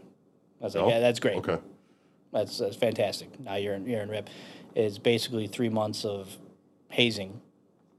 It is call it what it is. Yeah. With teaching, they're actually still teaching us stuff with land navigation, fire maneuvers, certain stuff like that. But that's what's nice about the Marine Corps is everything still goes down to small unit leadership, that fire team. Like I said at the beginning of this, like contact left, contact right. That's why the Marine Corps is so successful at small unit leadership. So coming from the grunts to Second Force, I felt I had a good base. Grasp of that. Yeah. Base. I mean, they're going to expand on that and then some. Sure. But that kind of set me up. But yeah, when we first got there, we were nothing. They called us ropers. We had to carry a rope around us so people knew you could fuck with us at any time you wanted. Jesus Christ. Did most of the guys that you wound up meeting in Force Recon, were they already battle hardened, or because you're coming there off of already been in a Pretty rough firefight? So this is in that- actually a story I got to be careful telling. Yes and no. We had a guy from tanks, a guy from light armored reconnaissance, which is like reconnaissance in vehicles, separate from the reconnaissance community. It's different. Yeah. A couple other grunts. We had one guy who was what they call a MAGTF planner, computer marine. Okay. He literally typed out orders for generals and colonels and stuff like that. That's what he did. Well, he saw the same flyer I did. Right. I said, fuck it. I'm going to try out for Force Recon. Yeah. Well, I know you know exactly what I'm talking about. Well, he's still active. Yeah. So, very active. He not only passed everything with us, he surpassed all of us. He's extremely... This guy who writes reports was just smoking who I have about a foot on him. And I'm not a big guy. This guy just was killing it, huh? Oh, man. That's awesome. Yeah, complete success story, and I wish I could tell more of the story, but he's still completely very active in the community. Recently, Still serving? Yes. Oh, wow. Yeah, Okay. very, very recent, very active.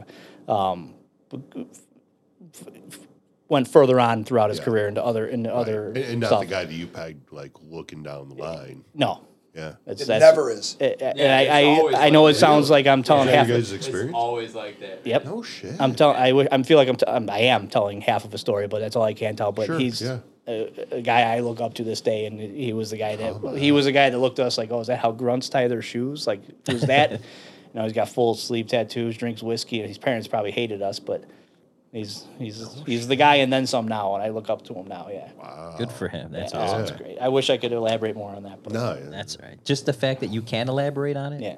is awesome. just to be in company of that kind of person. Okay.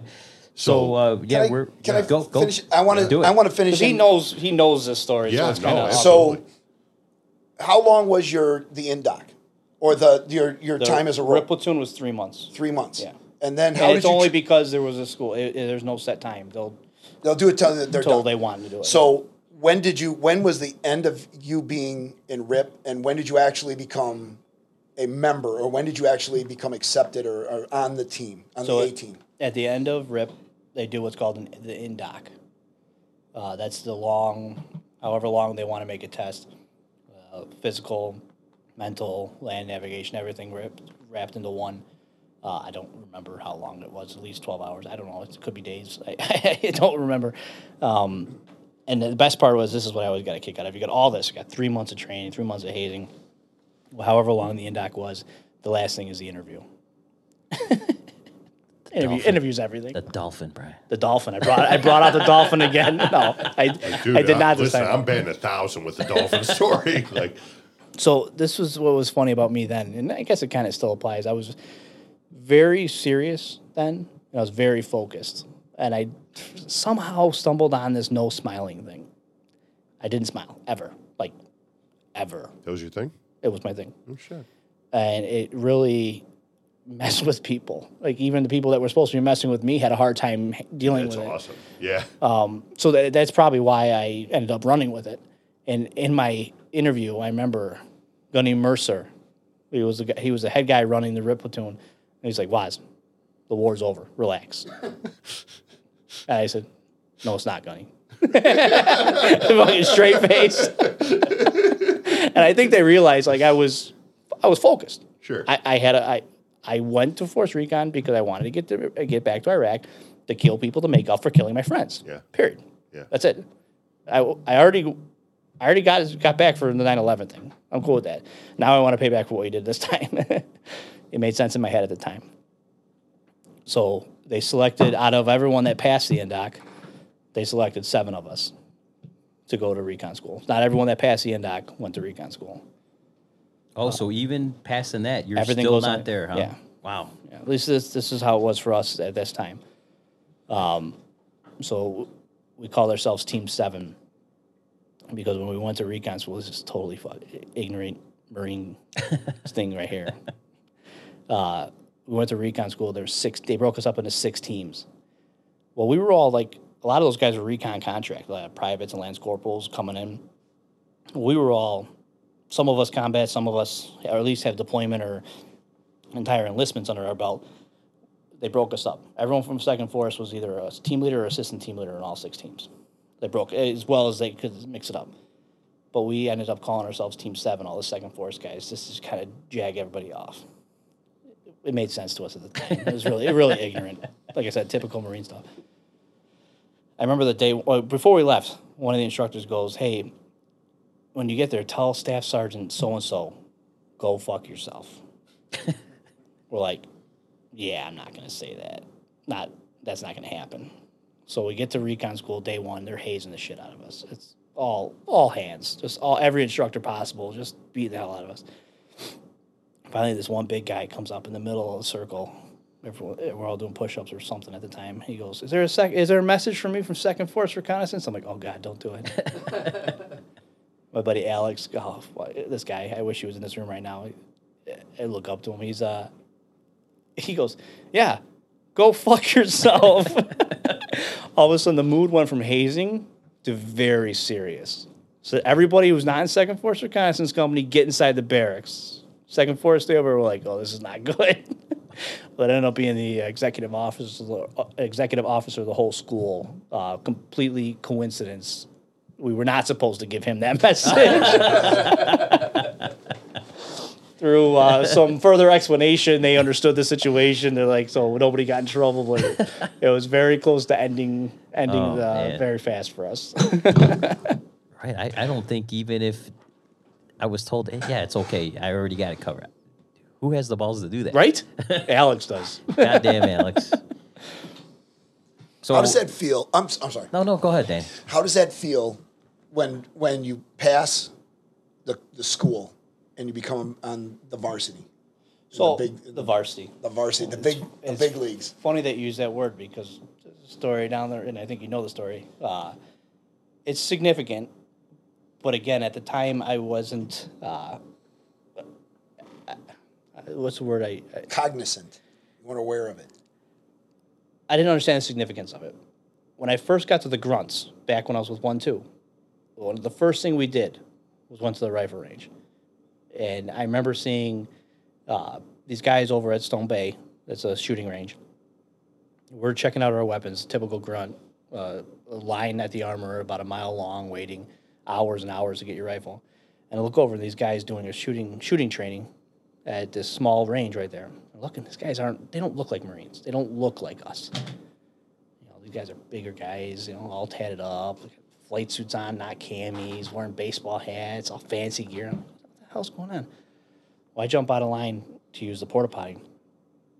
Go to take a piss, and as I go to open it, one of these guys comes out. The guy's towering over me. I'm like, oh. Remember, I'm private at the time. I didn't even get PFC because I got caught drinking during School of Infantry. You too, huh? Well, I told the truth, and that's when I learned that Marines do lie, cheat, and steal. I asked, what you guys with? He said, Force Recon. I was like, oh. I'm like, holy shit. Like, those guys are Force Recon. Well, that's later on. Fast forward 2 years or whatever later, I'm like, those are just more dudes. It's just another dude doing different training. That's all it is. It's nothing. I mean, I'm getting kind of sidetracked. Where was I with the? Well, you're about to go on your second deployment with this group. Okay, so we graduated the recon school. Dan asked how it felt. It felt good, but I was very focused at the time. I wasn't excited. I was glad to be done with all the training, like the school stuff and the hazing and all that stuff. But I wanted to get back to Iraq. And again, like a horseshoe up my ass, like the story of my life. And they're sending second force. Now it's recon. heavy. Now it's heavy. Yeah. We had 7 of us. They split us up. There was the Iraq platoon, and there was the MEU platoon, because it was a force recon attachment with every MEU, along with whatever grunt battalion. And I went to the Iraq platoon. Just you had a 50-50 shot, right? Yeah. Again, there's that horseshoe which followed me on to the Chicago Fire Department. We'll get there. Yeah. We'll get there. So this is now are you taking a boat this time, or they actually let you get there on with the plane? We flew the second time. First we did a long workup. Yeah. Heavy. Because now your workup is more significant than very specific for our mission. Yeah. We went to Yuma, Arizona for about a couple weeks to a month. Yeah. Did desert navigation and stuff like that. A lot of heavy weapons shooting, calling in air. And then we did hours and hours and days of shooting packages. Crawl, walk, run, from dry fire to full speed through the house. It's so impressive. Yeah. When the final package, I was something so proud to be a part of. How fast we could clear a house, the platoon, because our main mission was turned out to be we were called Task Force HVT, High Value Target. Our job was to kill or capture any of the high value targets and that in Western Iraq. becomes significant later on in our story. Yeah. Right? Oh yeah. Okay. So that was the workup for that. The significance about going to the Iraq platoon and then in my team, which go back to when I wanted to be a scout sniper. In my team, the only school trained scout sniper was my team leader. Well, the team leader's not going to be on the rifle 24/7. So I got lucky and I got the rifle in my team. Now, for some reason, the reputation has started to follow me that I was a scout sniper in the Marine Corps. I want to be very clear about it. I'm not. I carried the rifle. I carried a sniper rifle for my force reconnaissance team. I would never disrespect a school-trained scout sniper like that. Just like I wouldn't expect them to say they were a reconnaissance Marine. You could be both, or you can be one or the other, but be what you are. Okay? There's a significant difference in that. So I was lucky enough to get the rifle. So here I am, my dream as a kid, want to be a sniper, force recon team, and go to Iraq. And I said I want to win a Purple Heart and a Medal of Honor. Well, I don't want a Medal of Honor. So I'm good. I'm good here. Most of them are given they can have that. posthumously. they can have that. So the significance of that did not weigh lightly on me. Like, I couldn't believe it was actually happening. So we did our workup, and then we did deploy. When we deployed, we went to Al-Assad Airfield, which is really funny because my grunt unit cleared Al-Assad Airfield at the beginning of the war. And now it's like Al-Assad is like a coalition base, now, right? when we got there was like Taco Bells and Subways and chow halls. We're like, are you fucking what? Air conditioning? We dug a hole. Like, this is a thing? You get Heinekens. Yeah. Yeah. It was crazy. Ugh. So we operated out of there for a little bit. We did some operations up on the Syrian border, Husayba, Al-Qaim, another place I can't remember the name. That was to stop the influx of fighters coming in from Syria, because we were catching them left and right, where their passports and all kinds of. If you had American money, you were dirty. Period. I mean, what are you doing with $1,400 cash American money coming into Iraq? Right. So you're on your second deployment. Any significant battles at this point? Because well, I guess I do have you at this point, not yet. Okay, Because I'm not there yet. because you haven't gotten to nothing significant happens till you get to Fallujah, right? Minor stuff. We had a couple IEDs. We laughed about one. I was driving the vehicle this time because we rotated, and my assistant team leader, Dave, was the gunner, and we're driving, and all of a sudden this big explosion on our passenger side, which is kind of weird with the way the makeup of the road was, and it felt like it was like a little bit of a shockwave. It felt like somebody took a handful of pebbles and like whipped it at you. What the fuck? That's it? I expected more, you know? Right. You hear all these horror stories. That's kind of funny. That's what everyone's bitching about? All right, whatever. This was the weakest IED I've ever heard. All right. Like, yeah. All right. Continue on. Well, we get to the Fallujah area after that. And as we're driving there, we see the craters from the IEDs. We're like, that is not what we hit. Yeah, you ran over a 2-liter. Right. So you get to Fallujah. Now, you're at Fallujah at the 2003, 2004, 2004. right there? Okay. And 4. First or second? Second. the second Battle of Fallujah. Yeah, the first one, from my understanding, it was turned political. Where they stopped them halfway and pulled them out. Right. That was before me. But when you guys go there, It was Fallujah is full on. like the Wild West. Yeah. During that whole engagement, like that is the big significant battles all So we happen moved- out there. Like that's no man's land out there. Before Fallujah kicked off, we knew it was happening sooner than later. We moved to Camp Fallujah. We can kind of do whatever we wanted. We can go wherever we wanted. So we moved to Camp Fallujah because we thought we'd do more good there. And we started doing missions out of there. And kind of our job was Task Force HVT. We were on call 24/7 for any intel or cell phone hit on any high value targets in the area. So we would rate And how are you guys getting this intelligence? Like who this high value target is? Like it was coming I down have from. no idea. You guys are just getting. All right, this is our guy. It was, at the time, I feel like I could probably say this. At the time, it was the majority of it seemed to be cell phone hits. Yeah. It was so and so. It was always Rocky. They used names from the Rocky movies. So you had to go find Clubber Lang. Apollo Creed. Okay. Yeah, all of them. Nice. We always laugh because we always caught number 4.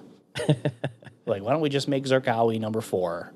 And then we'll be done because Zarqawi was the main guy that we kept going after. So you guys went on specific missions just to find him. So you get some intelligence that Yeah, hey, Zarqawi's over here, Right. And then you guys just push out and go try to Zarqawi, find him. his finance officer, was one of the big ones we caught. Yeah. What was your tempo? Like, How many a night? If it depended on the distance, really. Usually it was 1, but we got greedy. If we hit 1 and we got nothing, like let me put it this way: if we hit your house and we found nothing, but if somebody was launching rockets out of your neighborhood, out of their backyard, do you think you'd know who it was? Probably. Okay, so we'd say, tell us who it is. So it'd be like, okay, well, it was Jimmy over here. Obviously, his name's not Jimmy. Like, okay, good. Come with us. Grab him. Hit that house. Hey, Jimmy, Steve here says you're launching rockets out of here. So we were making friends. Yeah. But that wasn't our job. But your op tempo was like one grab every time you went out. The mission was to kill or capture. We didn't always get the target. No, they weren't always there. We would miss them by a few minutes what or was an hour. Or the whatever. frequency of you guys getting engaged? Engaged? Real hit or miss? Yeah. Yeah. Honestly, we were very, very successful doing raids without. And when you having guys went on a contact. raid, how strong were you? Were you going out in? Got weaker and weaker as we went Really? on. Well, guys getting hurt. You'd start off in platoon size. So when we were up in Husayba and Al Qaim, we were doing hard hits. We were blowing off doors, screaming, yelling, banging, everything. Flash banging. aggressive, yeah. Violent. It's violent as you can be. Just scare the living shit out of these people. Right. Make a statement. Violence of action. Yeah. I love it. It's fantastic maneuver. I mean, it really is. We went to Fallujah, and you think it'd be reversed if you really think about it. We weren't as successful as that. It was warmer out at the time. A lot of people were sleeping on the roofs at the time because these are concrete cinder block buildings. They're hot. There's no air conditioning. No. We were hitting silently, sneaking up, getting in. There was times when we would have the house cleared, and we'd be like, all right, 3, 2, 1, get the fuck up! You know, waking everybody up at one time, you know? You just got to adapt to your theater that you're working in. That wouldn't have worked in Husayba, and Husayba wouldn't have worked in Fallujah, but that's just what we had at the time. Did you switch from frags to flashbangs? We never fragged. Never. Never fragged. Well, we used frags, but Yeah. only... Entrance We never to make blindly entry. fragged. Okay. No, we wouldn't do that. Because we did have a couple hostage stuff with, like... so and so's daughter was taken kidnapped by. We never cleared by fire, and we never fragged. And you guys had strict like rules of engagement that you guys had to be briefed on it, and it was like hardcore, or were because in Fallujah at that time, did they was lucky enough to loosen the reins on you guys a little bit? I was lucky enough to be in there at the times. Like at the beginning of the war, it was super strong. Right. Yeah, for regular dudes And like then- me, it was super strict. And but- then after like- Nazaria, it was like, okay, well, Yeah. let's go back to Nazaria for a second because this is kind of a funny story. Fedayeen, that's the word I couldn't remember earlier. Yeah. Nazaria happened. Now we're all pissed. It was like, all right, they're supposed to be reinforcing the Nazaria area with 300, like 3,500, whatever number it was, Fedayeen fighters. Okay, whatever. And those are supposed to be like the They're elite. they're militia. Yeah. What was this summer 2004? This I know I jumped back to Nazaria. Nazaria, 2003, when was that though? March 2003, Okay. beginning of the war. Yeah, first couple we, days. Because we fucked around with that too in Yeah, like I'm summer sure it's the same- 2004. I'm sure it's yeah. the same guys. Bunch of assholes. I know I jumped back to finish this story, but All the same Tarantino. places you're talking about. I'm like, I'm yeah, sure I it was. remember that bullshit. Yeah. we could have walked past each other. Right. But the funny thing was, they said that, but they're coming in vehicles that are white with orange fenders. That's kind of stupid. Why would they mark their vehicles if they're supposed to be like a militia? So if there wasn't a tank main gun, or a whole line company of Marines to light these vehicles up, a couple days went by, and I'm the radio operator back again when I went to grunts. I know I'm jumping around. Right. All of a sudden, I get a radio traffic saying, "Hey, hold off on the orange fender vehicles. Those are taxis." Get the fuck out of here. Hey, sir, you gotta hear this. Beads on the seat, huh? Well- no, it's a good move. To our defense, the Fedayeen were taking the taxis, so whatever. We still got the bad guys. Right. Fuck them if they can't take a joke. Officially, they're right. Yeah. Anyway, so we're back in the Fallujah area. Sorry, I thought that was a good enough story to share. Where were we at? We're at Fallujah. You You're banging indoors. You're Oh, grabbing. You're grabbing soft high hits, values. softer hits for Fallujah area was successful for us. We were on call 24/7 for any high value target intel, but then if we didn't have any at the time, we would make one. We would look at whatever intel aerial photograph and be like, that house looks good. We would make our own hits. We're not going to sit on our ass. My skipper, platoon commander, skipper is what we called him, and Ed, my platoon sergeant, phenomenal. Phenomenal leadership on that aspect with the force reconnaissance community. They were made missions for us to do to keep us active nice. on purpose for a reason. Keep us active on purpose.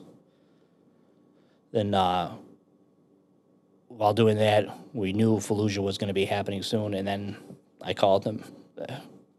Perfect reconnaissance mission that is like literally textbook reconnaissance mission. I got to be a part of was battle shaping for the Battle of Fallujah.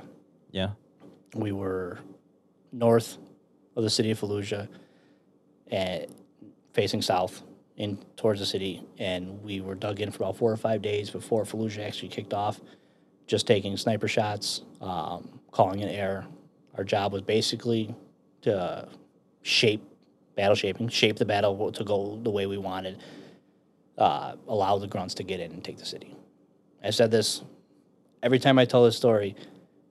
Any part we took with the Battle of Fallujah was a fraction would be generous to say what the grunts did.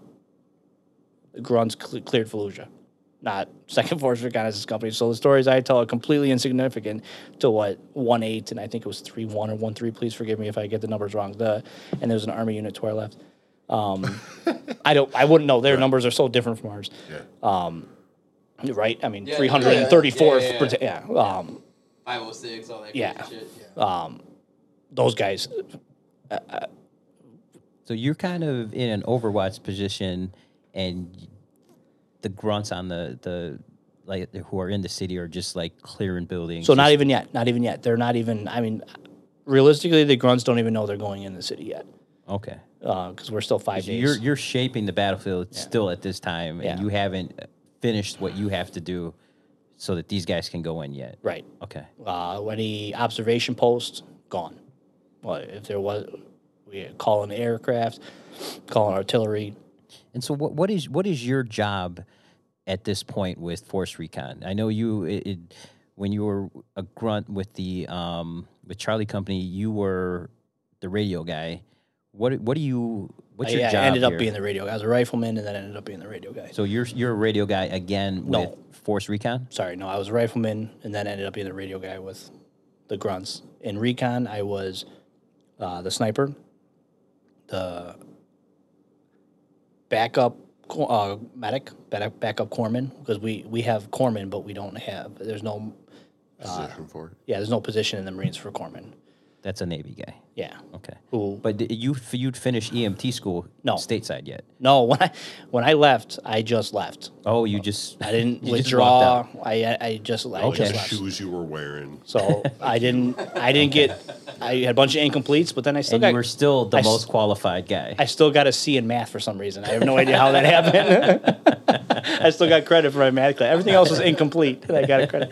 So I was a back. So in the recon team, you hold a bunch of different positions. Okay. You have your team leader, assistant team leader, and then everything else is kind of maneuverable. You have your point man, slack man, radio operator, but you do a bunch of different things. So my role was, I was a sniper, I was a shooter, because there was no school-trained sniper besides my team leader. I was the backup corpsman, backup medic. I was the backup radio operator. And then I was the first-line breacher. I was the explosives guy on my team. So I was the guy that blew off the door if we had to. Okay. And I carried the charges to blow up anything else we wanted to. Okay.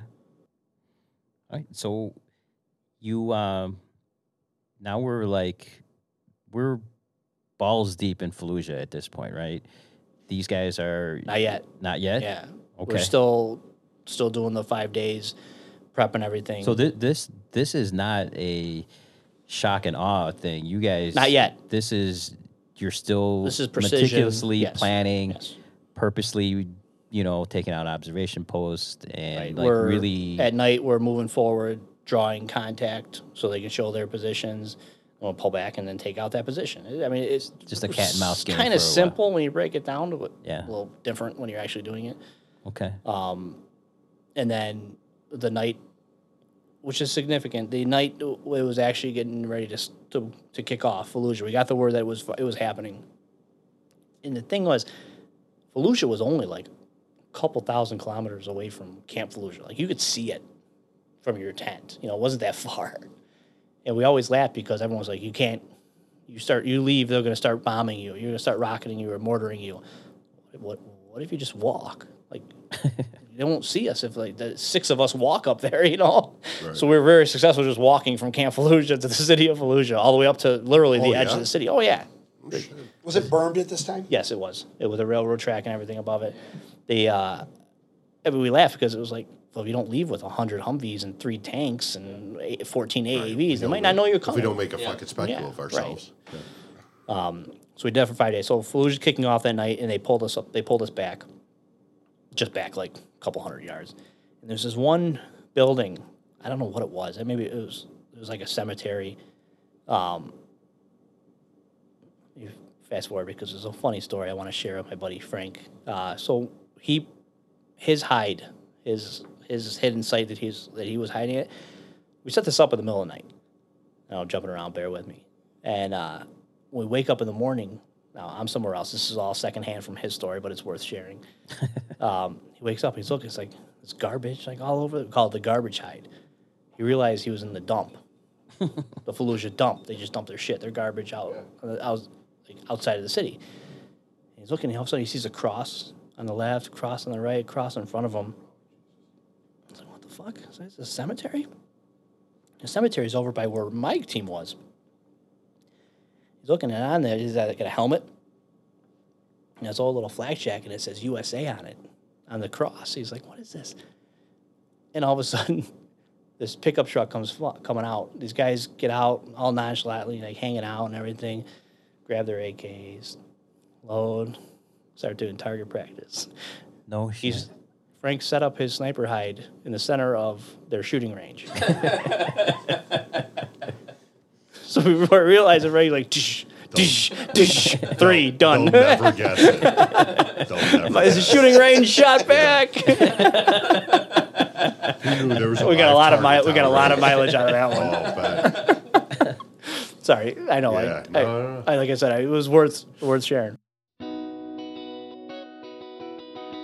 The opinions and views are that of Chicago's Bravest Stories podcast and their guests. They do not necessarily reflect the views of any municipal governments, fire protection districts, fire departments, EMS, or law enforcement organizations.